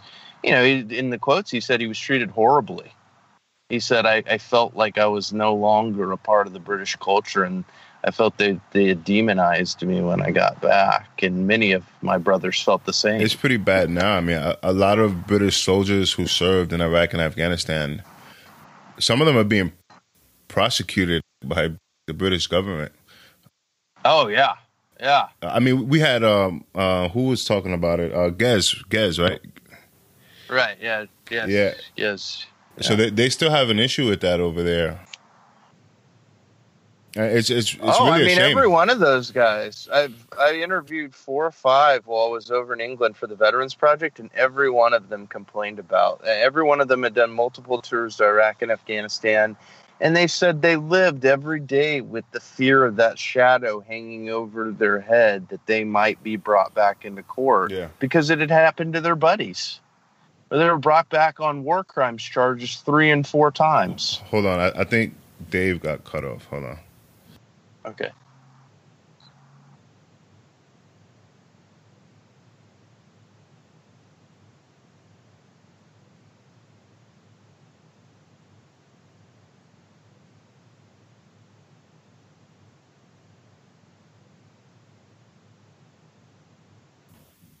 John, you there? Yep. Got you back. Sorry about that. All good. So, Dave, Dave got cut off real quick, so I had to call him back. But, Dave, when you were transitioning out of the operational side, were some of the injuries that you've gotten over the years a part of that decision? They were. I knew, the headaches were the biggest thing. I was a breacher for years and years and years, and I loved that job. I wish I could I always say I wish I could do 20 minutes from infill to exfil. It was my favorite part. But the thing is, we're wearing ceramic plates on our chest. Most explosive injuries affect the lungs That's how people, realize that they're hurt because they can't breathe. We have ceramic plates that attenuate the explosive blast, but our brain is sucking it up. You guys know all this probably, but, so these headaches eventually just get to where I can't go on anymore. So that's when I stepped out in about 2009, went to language. So would you say your most serious injuries were from the years of the concussive blast and stuff like that, or were you wounded directly in combat? I wasn't shot or fragged or anything like that. No, I was. There was just 4 or 5 instances where I was in a very confined space with cement with explosives going off that did me in. So. Also, I wanted to ask, your wife was at the unit. She worked with the dog. So how has that helped you post-military? I mean, it must be good to have anyone who's married or you have a partner, you have a very close, intimate relationship with that person, but then to have had worked with them, I would imagine that can help you in your healing process. Has that been the case? Yeah, and it's probably hard to quantify. She's sitting right here right now. She's awesome. I tell her pretty often that she saved my life because I believe that. She, and she started that Soft Canine Memorial that's near that's at Fort Bragg. She's the president of that. So her being there and knowing, and she was a vet tech. She wasn't putting it on and going out and fighting, but she saw enough to know that that she just has that. I don't even know what to call it, but she has something that can really understand my issues right. more than anybody else. So, and I am so blessed with that. And Aaron Greider, who was Aaron's dog, hon? Bodie. Aaron Greider was killed in 2010. His dog's name was Bodie. Bodie wasn't killed then, though, was he? Bodie was injured in Afghanistan. Laura went over. I was in Israel learning Arabic, and we weren't married at the time, but she went over to bring the dog back. And, Aaron Greider's body was on the plane, so she experienced that. It's a big, big deal to go through something like that. And she did. And she told that story at the last Memorial Day, I think, so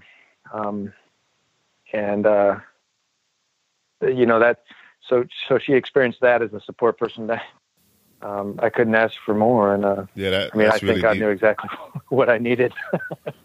Yeah. Yeah. What is it like, in I kind of asked about that earlier about the camaraderie, but between you and your wife and that element of like communication, how has that, obviously that's grown a lot since you met, but was it just something she was initially able to handle pretty well, or is it something that she kind of grew into? It almost goes back to that, what I said, you could leave the unit and leave $800 on your desk and come back and it'll be there. It's like, the kind of people that are there. And not that the world doesn't have these friendships. It does, John, if you and I keep talking like we do and meet one day, I'm sure we'll become friends. Yeah. And normally it takes years to establish those friendships, where at the unit, it's like, you already know, because like me and Jeff Teagues walked for a month together in mountains and just suffered together. That's a big part of it, is suffering together. Right. And so we just had that, Laura and I had that right off the bat, having worked together, and then we could just build on that, and it just happened a lot quicker, I think, than normal. Yeah, that's awesome. And it's probably like that. So that foundational element of trust is there within the relationship. Yeah, right.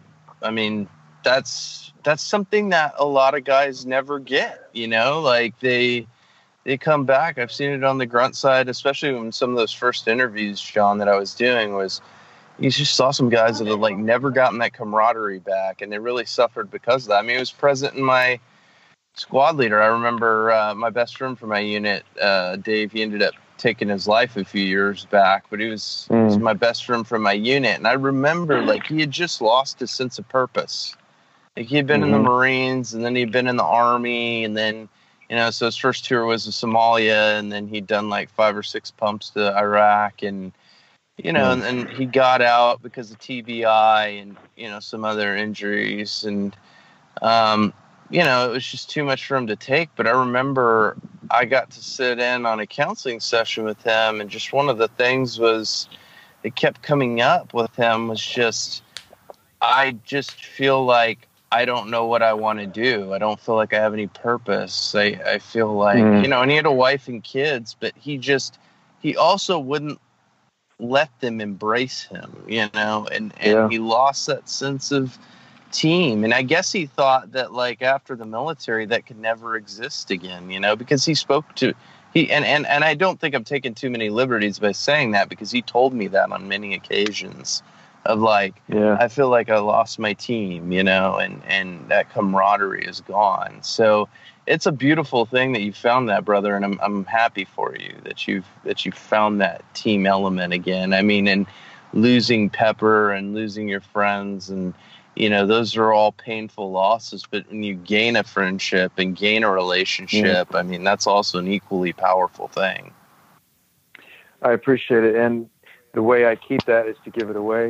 I just try to help people where I can. I go out to this men's treatment center near where I live. My friend runs it for alcohol and drug addiction. I go out there and I talk to these guys and, about finding God and how I did it, and they can do it too. And it helps me. It's kind of like a voluntary chaplain type thing, and helps me so much to just be willing, to go out and throw it on the line and listen to somebody. But it's not easy either. My God, there's still Rangers that call me, and they want to bitch. And I know I can say this because I was this guy I did this for years. They just want to complain, and they don't want to get better, and that's the hard part, is getting to that point where you do want to get better. And that's the truth, man. And I saw that with Carter, my friend, is like he didn't want to get better. It was the constant thing of week in and week out of the, the drunk texts and being upset, and it was constant, and telling, hey man, you need help. Like, you need to go get help. It's okay, bro. I'll be there if you need it. I can come too. And no, I don't want you to come. And it's like, dude, I don't know what to do.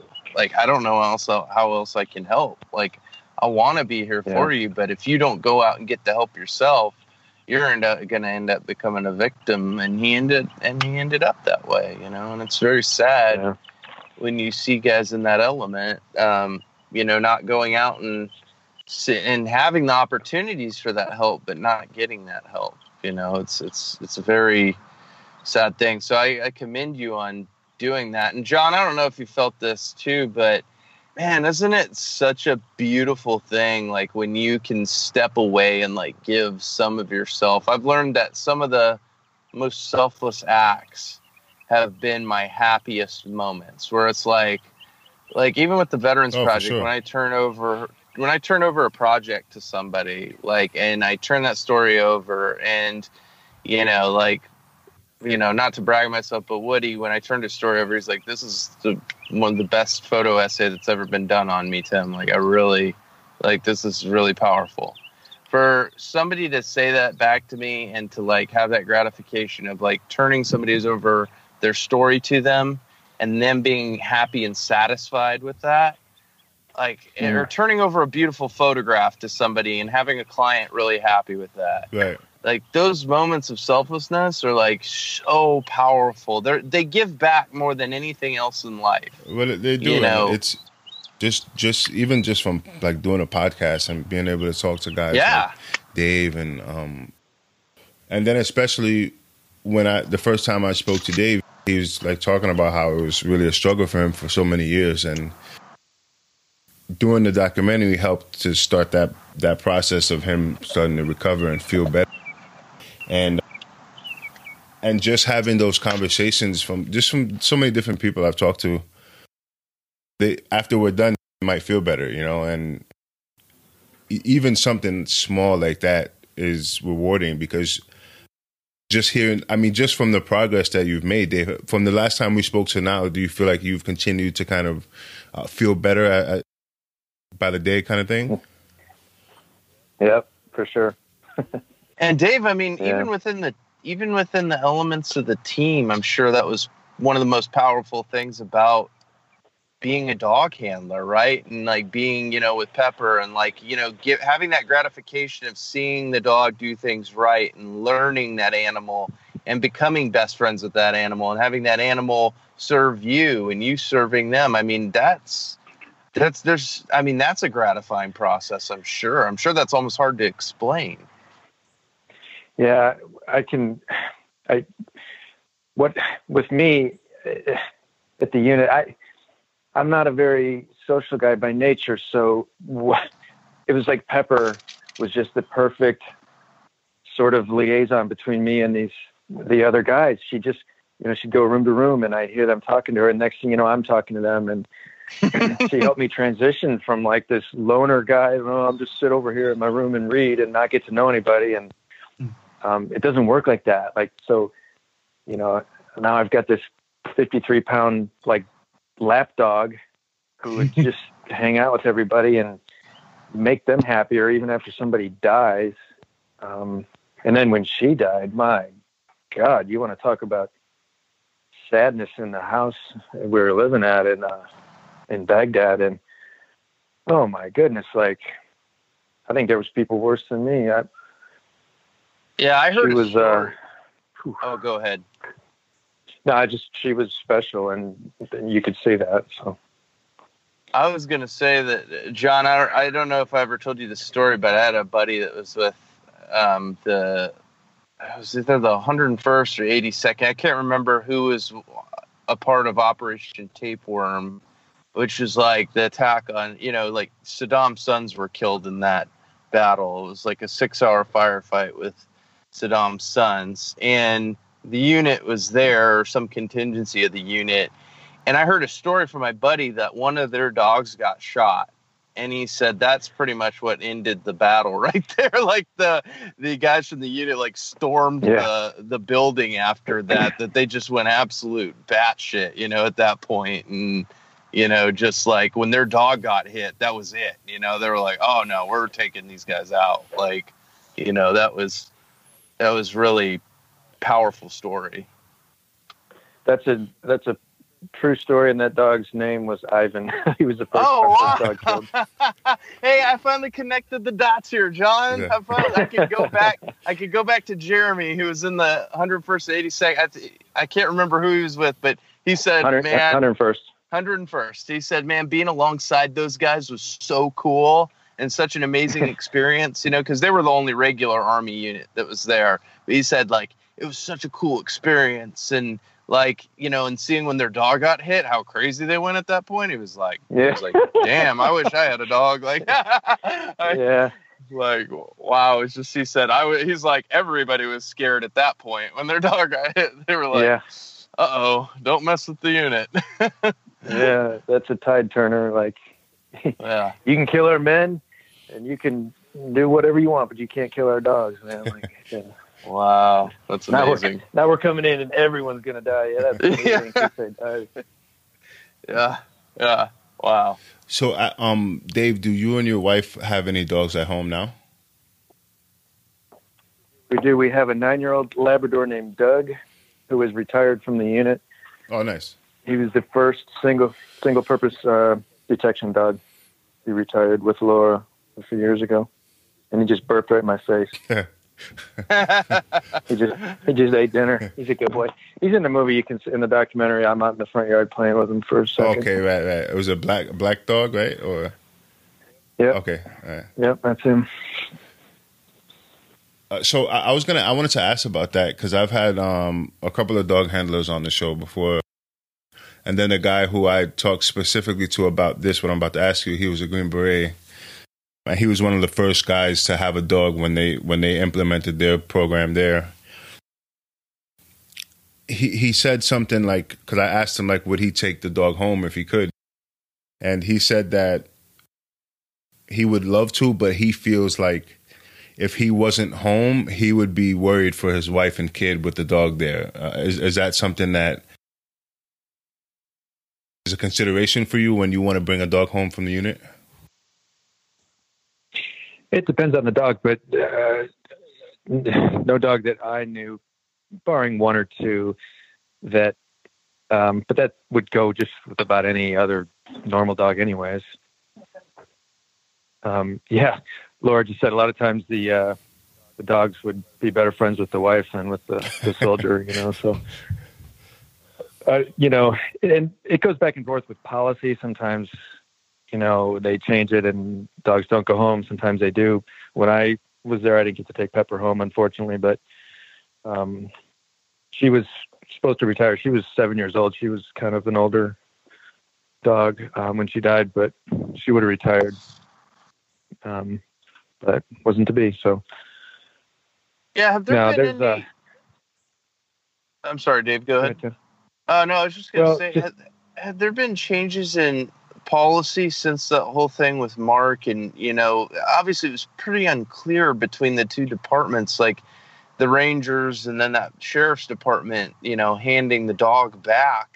Have there been some implemented changes as far as making sure that's a mandatory thing to where the guys do get their dogs back after that service? Because I can imagine that setting a type of fire within people where it's like, dude, we've got to change this. Like, these guys have to get their dogs back, Or have there not been any changes made?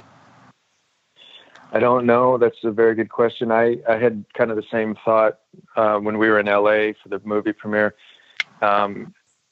You're just couldn't be more right. There does need to be something to address that. The thing is, who's going to enforce it when you got, I don't know. I don't want to talk about the 75th anymore. I love them, but my God, they make me mad sometimes. Like, that's where I grew up, and I just. So I hope they get it right next time. Yeah. You were in the Ranger Battalion before you went to the unit, but you were a sniper before you went to the unit, right? That's correct. Yeah, I went back in 2002, and so I was a sniper in BCO 175, or headquarters, I guess, but then I went back to BCO line platoon, but for 2 years, and then went to selection in 2004 and made it.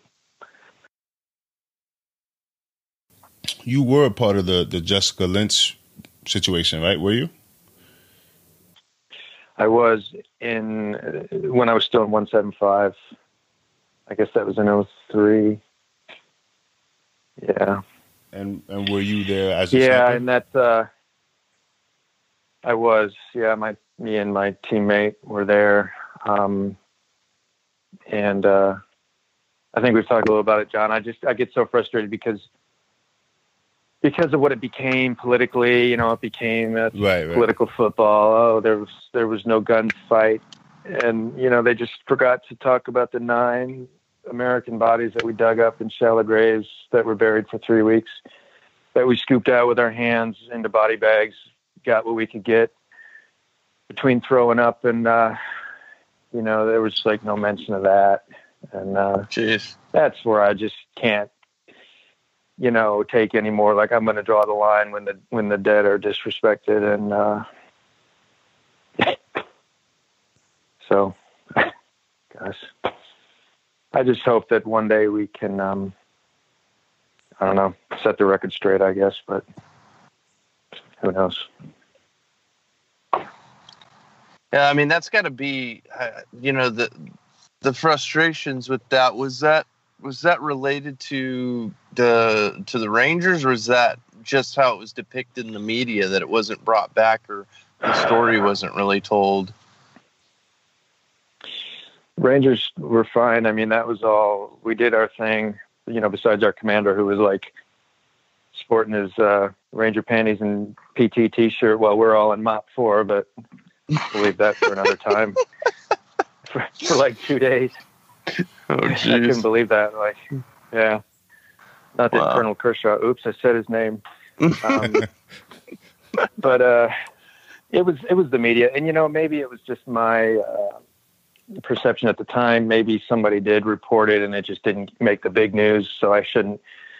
If I don't like to be, judged as a knuckle dragger, broad brush, then I shouldn't do the same to the media. But at the time, it was hard to take that they didn't realize what we had done there, and Doug with e-tools breaking and scooping bodies out so that we could bring everything we could back to their families of these 9 people who died. I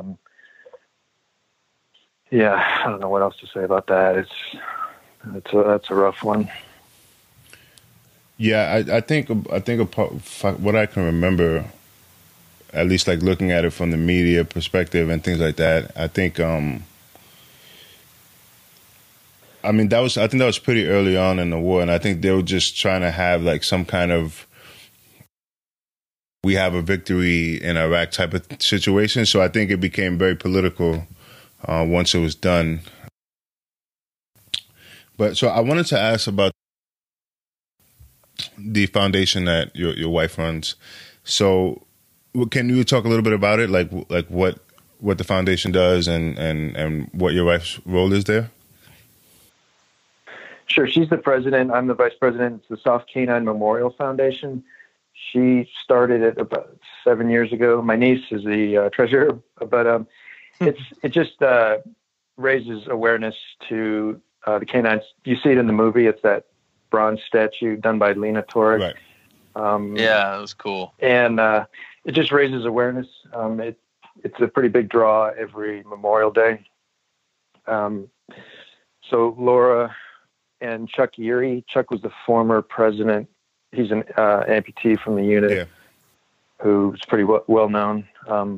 He handed it over to, or walked, left it. And but we're going to hand it over to the museum soon, I think, because it's just, I don't know, we've done our thing. Laura got it going, and we do bricks for handlers who've lost a dog. Bricks or portraits, like I have a drawing of Pepper done by the artist who was also the artist. Laura did a children's book called How I Became a Soft Canine Commando. It's based on Pepper's story. You can get it on Amazon. But so they do bricks for handlers who've lost a dog, or a photo or a picture. That's pretty much it, and raise awareness. And that's in North Carolina, right, where the statue is? Yeah, it's at the Infantry Museum in Fayetteville. The dog's looking right at Iron Mike. Yeah, like he's watching out for him. It's pretty cool.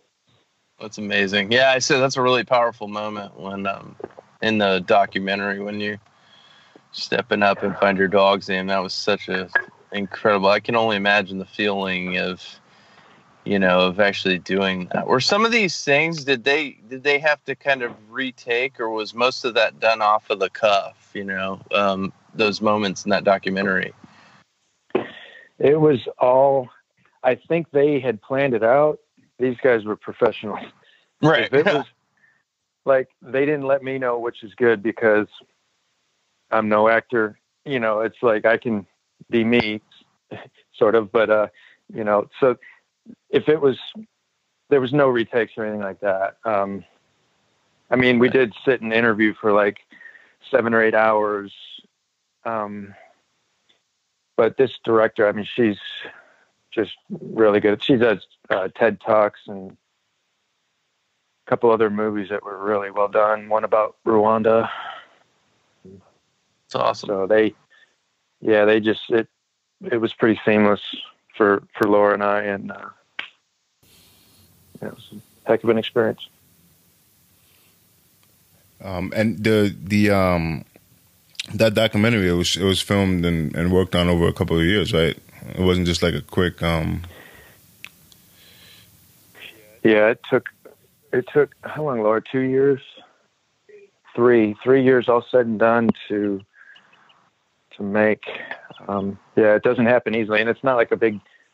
We don't get paid for that, It's just something that we did for the story, which is, I think, more than anything, why I did it. Like, it's not against people making money off their story, but for me, it was the story was the important thing.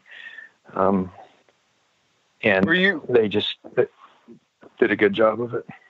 Were you resistant to the idea at first at all, or did you step into it pretty quickly? Did you, when they explained it to you? Well, they approached us individually, but I was open to the possibility of doing it, especially for K9, because it's not about me. Like, I don't want to talk about me for an hour, but so the fact that it was about Pepper made, okay, we can talk about it. And then when I talked to the director and the producers and all that, they were just, and it only got better the more people I met, all the way up to like Channing Tatum and the HBO people were just, these people helped me get better. I don't know if they know that or not, but the fact that they cared, it's the last place I expected to find people that cared was in Hollywood, and that's where it happened for me. So that's awesome. Yeah, they just earned our respect, and we slowly built this relationship, and we still talk. It's just been one of the coolest things in my life. People don't really understand the healing capacity of like telling your own story. And how important. I get that from a lot of these guys. With John, I'm sure you hear it too, and just hosting a podcast is like, from people being able to tell their story to you, there's this type of mental release, and sometimes it's difficult, but I've even had it where, a lot of these World War II veterans, these battle hardened guys, after I've covered them for the project, they like pass like 2 or 3 weeks later, like where, people ask me, like, do you think they told their story? And then they were just like, I'm good to go. I'd say, I don't know if I'm like killing them here, but I couldn't say that that's what is happening. But I do know that psychologically there is something very impactful about telling your story and being able to share with the right people, right? Like, that's a huge element of telling your story, not to the lights and cameras, and just having somebody ask you these generalized questions. Did you kill anybody? Oh, it was a light killing people. Did you paint your face in blood? How, did you kill babies? It's funny that you bring that up. As you're talking about that, like, not the, not that I'm laughing at guys getting better, but recently online, I saw this video clip of this young girl. I don't know if she was a high school student or like early on in her college life, and she was talking to this World War II veteran, and she has her mic, and she was being respectful. I guess she just doesn't know much about it, and so she's asking him, "Oh, what'd you do over there?" And he's like, "Well," and he's like, he's dressed nice and he's speaking well, and he's like, "Well, I had a rifle and I had a bayonet. And I killed a lot of bad people." And you just look at the look on her face. She was like so shocked. That reminds me. See, that even happens to me, being an experienced interviewer now. Like, I'll ask a guy and I go, "Oh, that was like the dumbest question in the world." Like, I remember when I was in New Mexico. I don't know if you remember that clip, John, but that guy who's the Hector, who is the World War II, Korea, and Vietnam veteran, and he was in the Marine Corps, the Army, and the Navy. And he was like, "Hey, so what was the best thing that the Marine Corps taught you?" And he like asked me, he was like, "What'd you say, young man?" Like, he couldn't hear me very well because he's like 98, And I was like, "What was the best thing that the Marine Corps taught you?" And he was like, "Oh, killing people." And I was like, "Oh my gosh!" And of course, the followers of the project like thought it was amazing. They loved every bit of him. But it was like, I felt so dumb in the moment. like I'm expecting some profound truth when I know these World War II guys. They're just honest and brutally so. Right. They don't. They don't filter anything. There's no profound truths. There's no like deep understanding to what they did or philosophical learnings. It's always like, oh yeah, I had to kill people. Like, it's just what we did.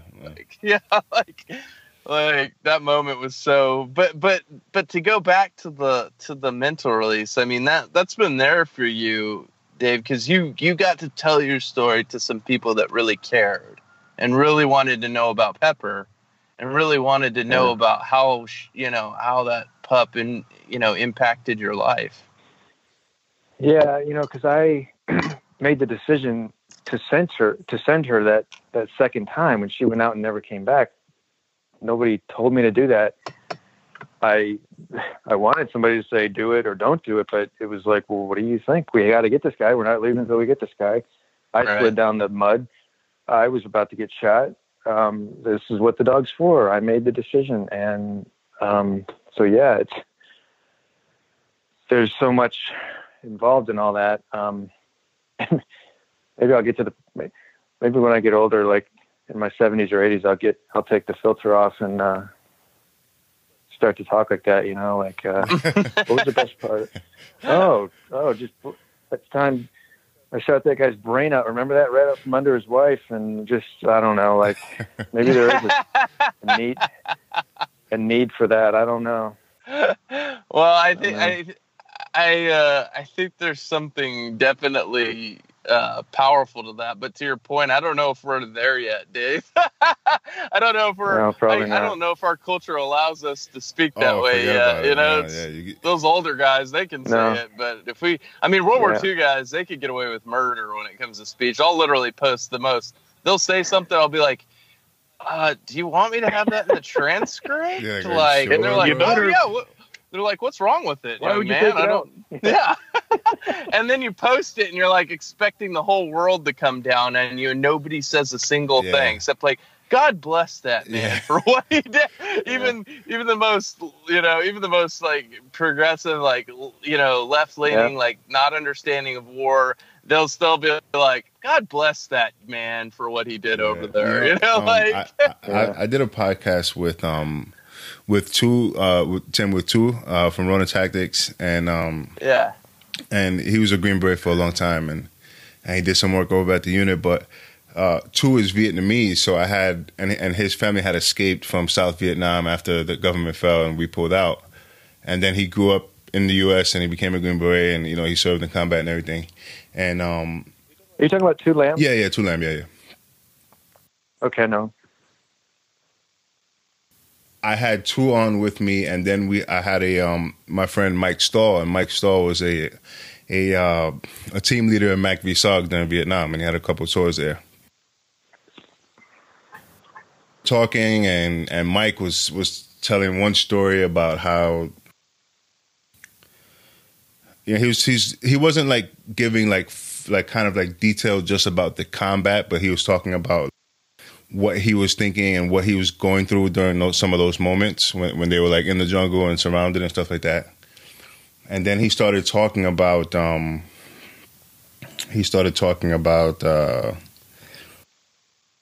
people calling them baby killers back home. And then he just went on a rant, and when he's ranting, and and Two he's had a couple combat tours and stuff like that. And while Mike's ranting, Two is texting me like, you can't put this out, right? You cannot put it. So I had to cut it out. I was like, I can't, like, but it was just one of those moments where he was just being brutally honest, and and it was just centered around like civilians getting killed in combat, and things like that. I mean, maybe one day I'll post it, like I've taken some things out of podcasts before, but it was really like straightforward, and he was just like, what it is. And I think in these days, not so much with warfighters, but with everyone else, just kind of that kind of gets lost. Yeah, I know that's a hard thing for me, man. I'm glad. Maybe I should have had Two on some of these projects with me, where I should have cut some of these parts out. But I post them sometimes, and I'm like posting it and cringing at the same time. Where I'm like, can we say this? Yeah, I mean, he was saying, but it's he like, said some shit that I was like, yo, I cannot put this up, man. Like this is too hardcore. Yeah. I mean, I've had some World War II guys say stuff where I'm just like, all right. I'm like, like this will be in the public, right? It's going to be on the internet and it's going to be out there. No and they're fucks like, given, yeah, man. yeah, I sure, don't give man. a shit, yeah. bro. Yep. Yeah. Yeah. Yeah, man. There's something beautifully refreshing about it, though. It's like this honesty. You're like, wow, man, that's pretty cool. In a day and age of lynch mob, the social media lynch mob, it's kind of cool to see people that still don't care that much. Yeah. So, Dave, you said that you guys every year you go on Memorial Day. You guys have an event at the Soft Canine Foundation. Yeah. Yeah, we go out there, and have you guys ever heard of Rick Hogg? No, I haven't. He's a unit member, dog handler. He spoke last year, but yeah, we do a thing out there. But like I said, we're handing it off to them, so they might change it. The dog portion may be another day than Memorial Day, but they were on YouTube. I did it one year. Laura did it one year. Chuck Erie, Chris Moyer. Chris Moyer, Dutch, right? Yeah, there's always lots of kids out there. The kids love the dogs. And we take Doug. He's losing it, but sometimes we'll have him do a little search, a little demo. He selected Pepper, right? Oh gosh, I guess. Is that I don't know. Is that one of the cutout moments? No, it's fine. He may have. I don't know. He was there before I was. So yeah, I mean he probably did. Yeah, I think I remember him telling me that. Yeah. Yeah. Shannon Krieger, Al Miller, yeah. And Pepper, she almost got fired. She, on her first training mission, she was with a guy named Kelly Roby, and she, because like dogs doing CQB, that wasn't a thing until we did it. I mean, think about you're blowing the door off and then throwing a little bomb that makes 9 bullet sounds. Everybody's screaming, hair's on fire, and then let's throw a dog in the mix, but we made it work. And, but on Pepper's first training mission, she bit her own handler right in the junk, and so they were going to fire her. Yeah. She just, she got confused and she made a mistake, but they kept her. That's and, a fireable offense. Oh yeah. She was definitely on probation for a while, but she bit me once in the arm, just like, cause she was mad at me. I mean, we went out night after, a few nights, and she didn't get any bites, and they get frustrated like people. And, I'm having her work and do all this stuff, and she just lost patience and snapped at me. And, we had a moment like, who's boss? And she was tough, man. Wow. That connection that you guys develop with those dogs, though, is really something that people don't quite understand. It's like, unless you see it in person, where you're dealing with them on a base. I mean, did you guys kind of effectively create that program of CQB with the dogs, where you were able to take them into that element? And I mean, how do you train for that? Going through shoot houses just like you would in regular training environment, or how does that work? Yeah, just piece by piece. You just add a piece on slowly. First, you get the obedience, and with Pepper, I would just spend time bonding with her outside of all the work stuff, and I think she appreciated that. But yeah, you just add another piece on, and then you're doing it at night, and then you're doing it with explosive breaching, and then you go over to Iraq, and hopefully they don't even know the difference.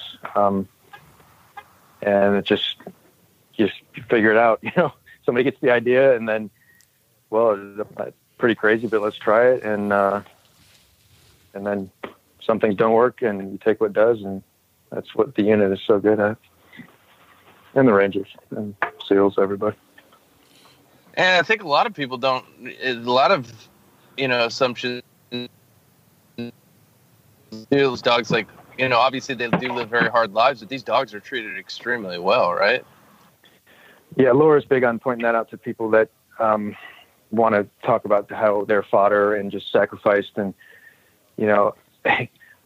guys, if Pepper could go back and do it again, she wouldn't, she would go again right now. And they live for this. They love to work. And can you get that, Humphrey?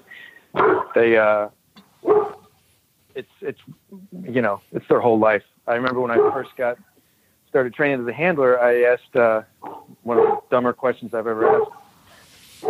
There's a guy in a bite suit, and the dog bites the guy in the bite suit, and I was like, "Are you going to give her food or something as a reward? Like, what's the reward?" And they're like, "No, the bite is the reward." That's all they want to do. They just, like, they're part of the team. They're hunting, and it's their pack, and that's security is, like, success with the team. So that's awesome. Wow. Yeah. And there's some that won't, some dogs that won't risk their life. They know. Pepper knew. She looked back at me, and when she was selected, over in Belgium, it was like a hole in the wall. And, like, I think no other dog would do this. In a dark room, there's a small hole in a wall, like 6 feet up. And Pepper would run and jump into this hole. And, like, most dogs wouldn't do that. And the only thing that Pepper was afraid of was water. She didn't, we had a pool over there when we took Uday's house for him. And she did not like to get in the pool. And because they're all muscle, they can't swim too well, but. Right. Yeah, they're great animals. I mean, at least one person saved for every dead dog brick in that memorial, and probably more. Wow. That's amazing. Yeah, I mean, I think that's important to get across to the listeners, is just how much those dogs are warriors. It really is it's not just an animal, it's not just they are heroes, they are saving human lives, and it's a huge element. And I love that we're really putting a lot of, we're doing a better job, at least, of properly honoring those working dogs, because they are really you guys' best friends, and it's a really powerful process of bonding, and then going to war together, and then having that dog, by your side, responsible for a lot of life-saving measures. I mean, that's got to be an incredibly, I never got to experiencing that in a regular line unit. We didn't have that element, but I always looked upon the dog handlers with a special admiration, where it's like, man, that's cool. I wish I had a dog over here with me. That would be so, comforting in a way, it's like to have my animal here with me. I know it's a really powerful process. So we appreciate you doing that, and we appreciate Pepper and her sacrifice there. Thanks, guys. I know you do, and I appreciate you caring enough to do all this, and just be a part of the whole story. We really appreciate it. Absolutely. Yeah. It was great talking to you again, Dave. I appreciate you coming on and spending your afternoon with us. Yeah, John and I have this way of getting to talking, and things just go and go and go, and then before you know it, like, 2.5 hours. Cool, man. We put some time in. Yeah, thank you, John and Tim. It's great to meet you and talk to you, and I thoroughly mean this. I appreciate you guys you're doing a service. You are, and the things the bright or the light bulb moments you're having, about culture and society here in America. Those are important things, and you're doing the heavy lifting of getting that word out to people. So we've got to at least try, and you guys are doing that, and I respect you and really appreciate you. In yonder valley there flows sweet union.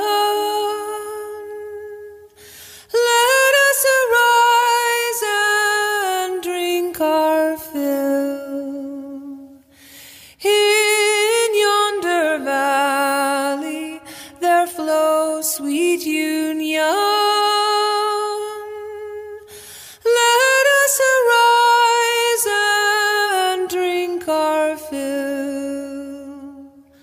The winter's past and the spring appears.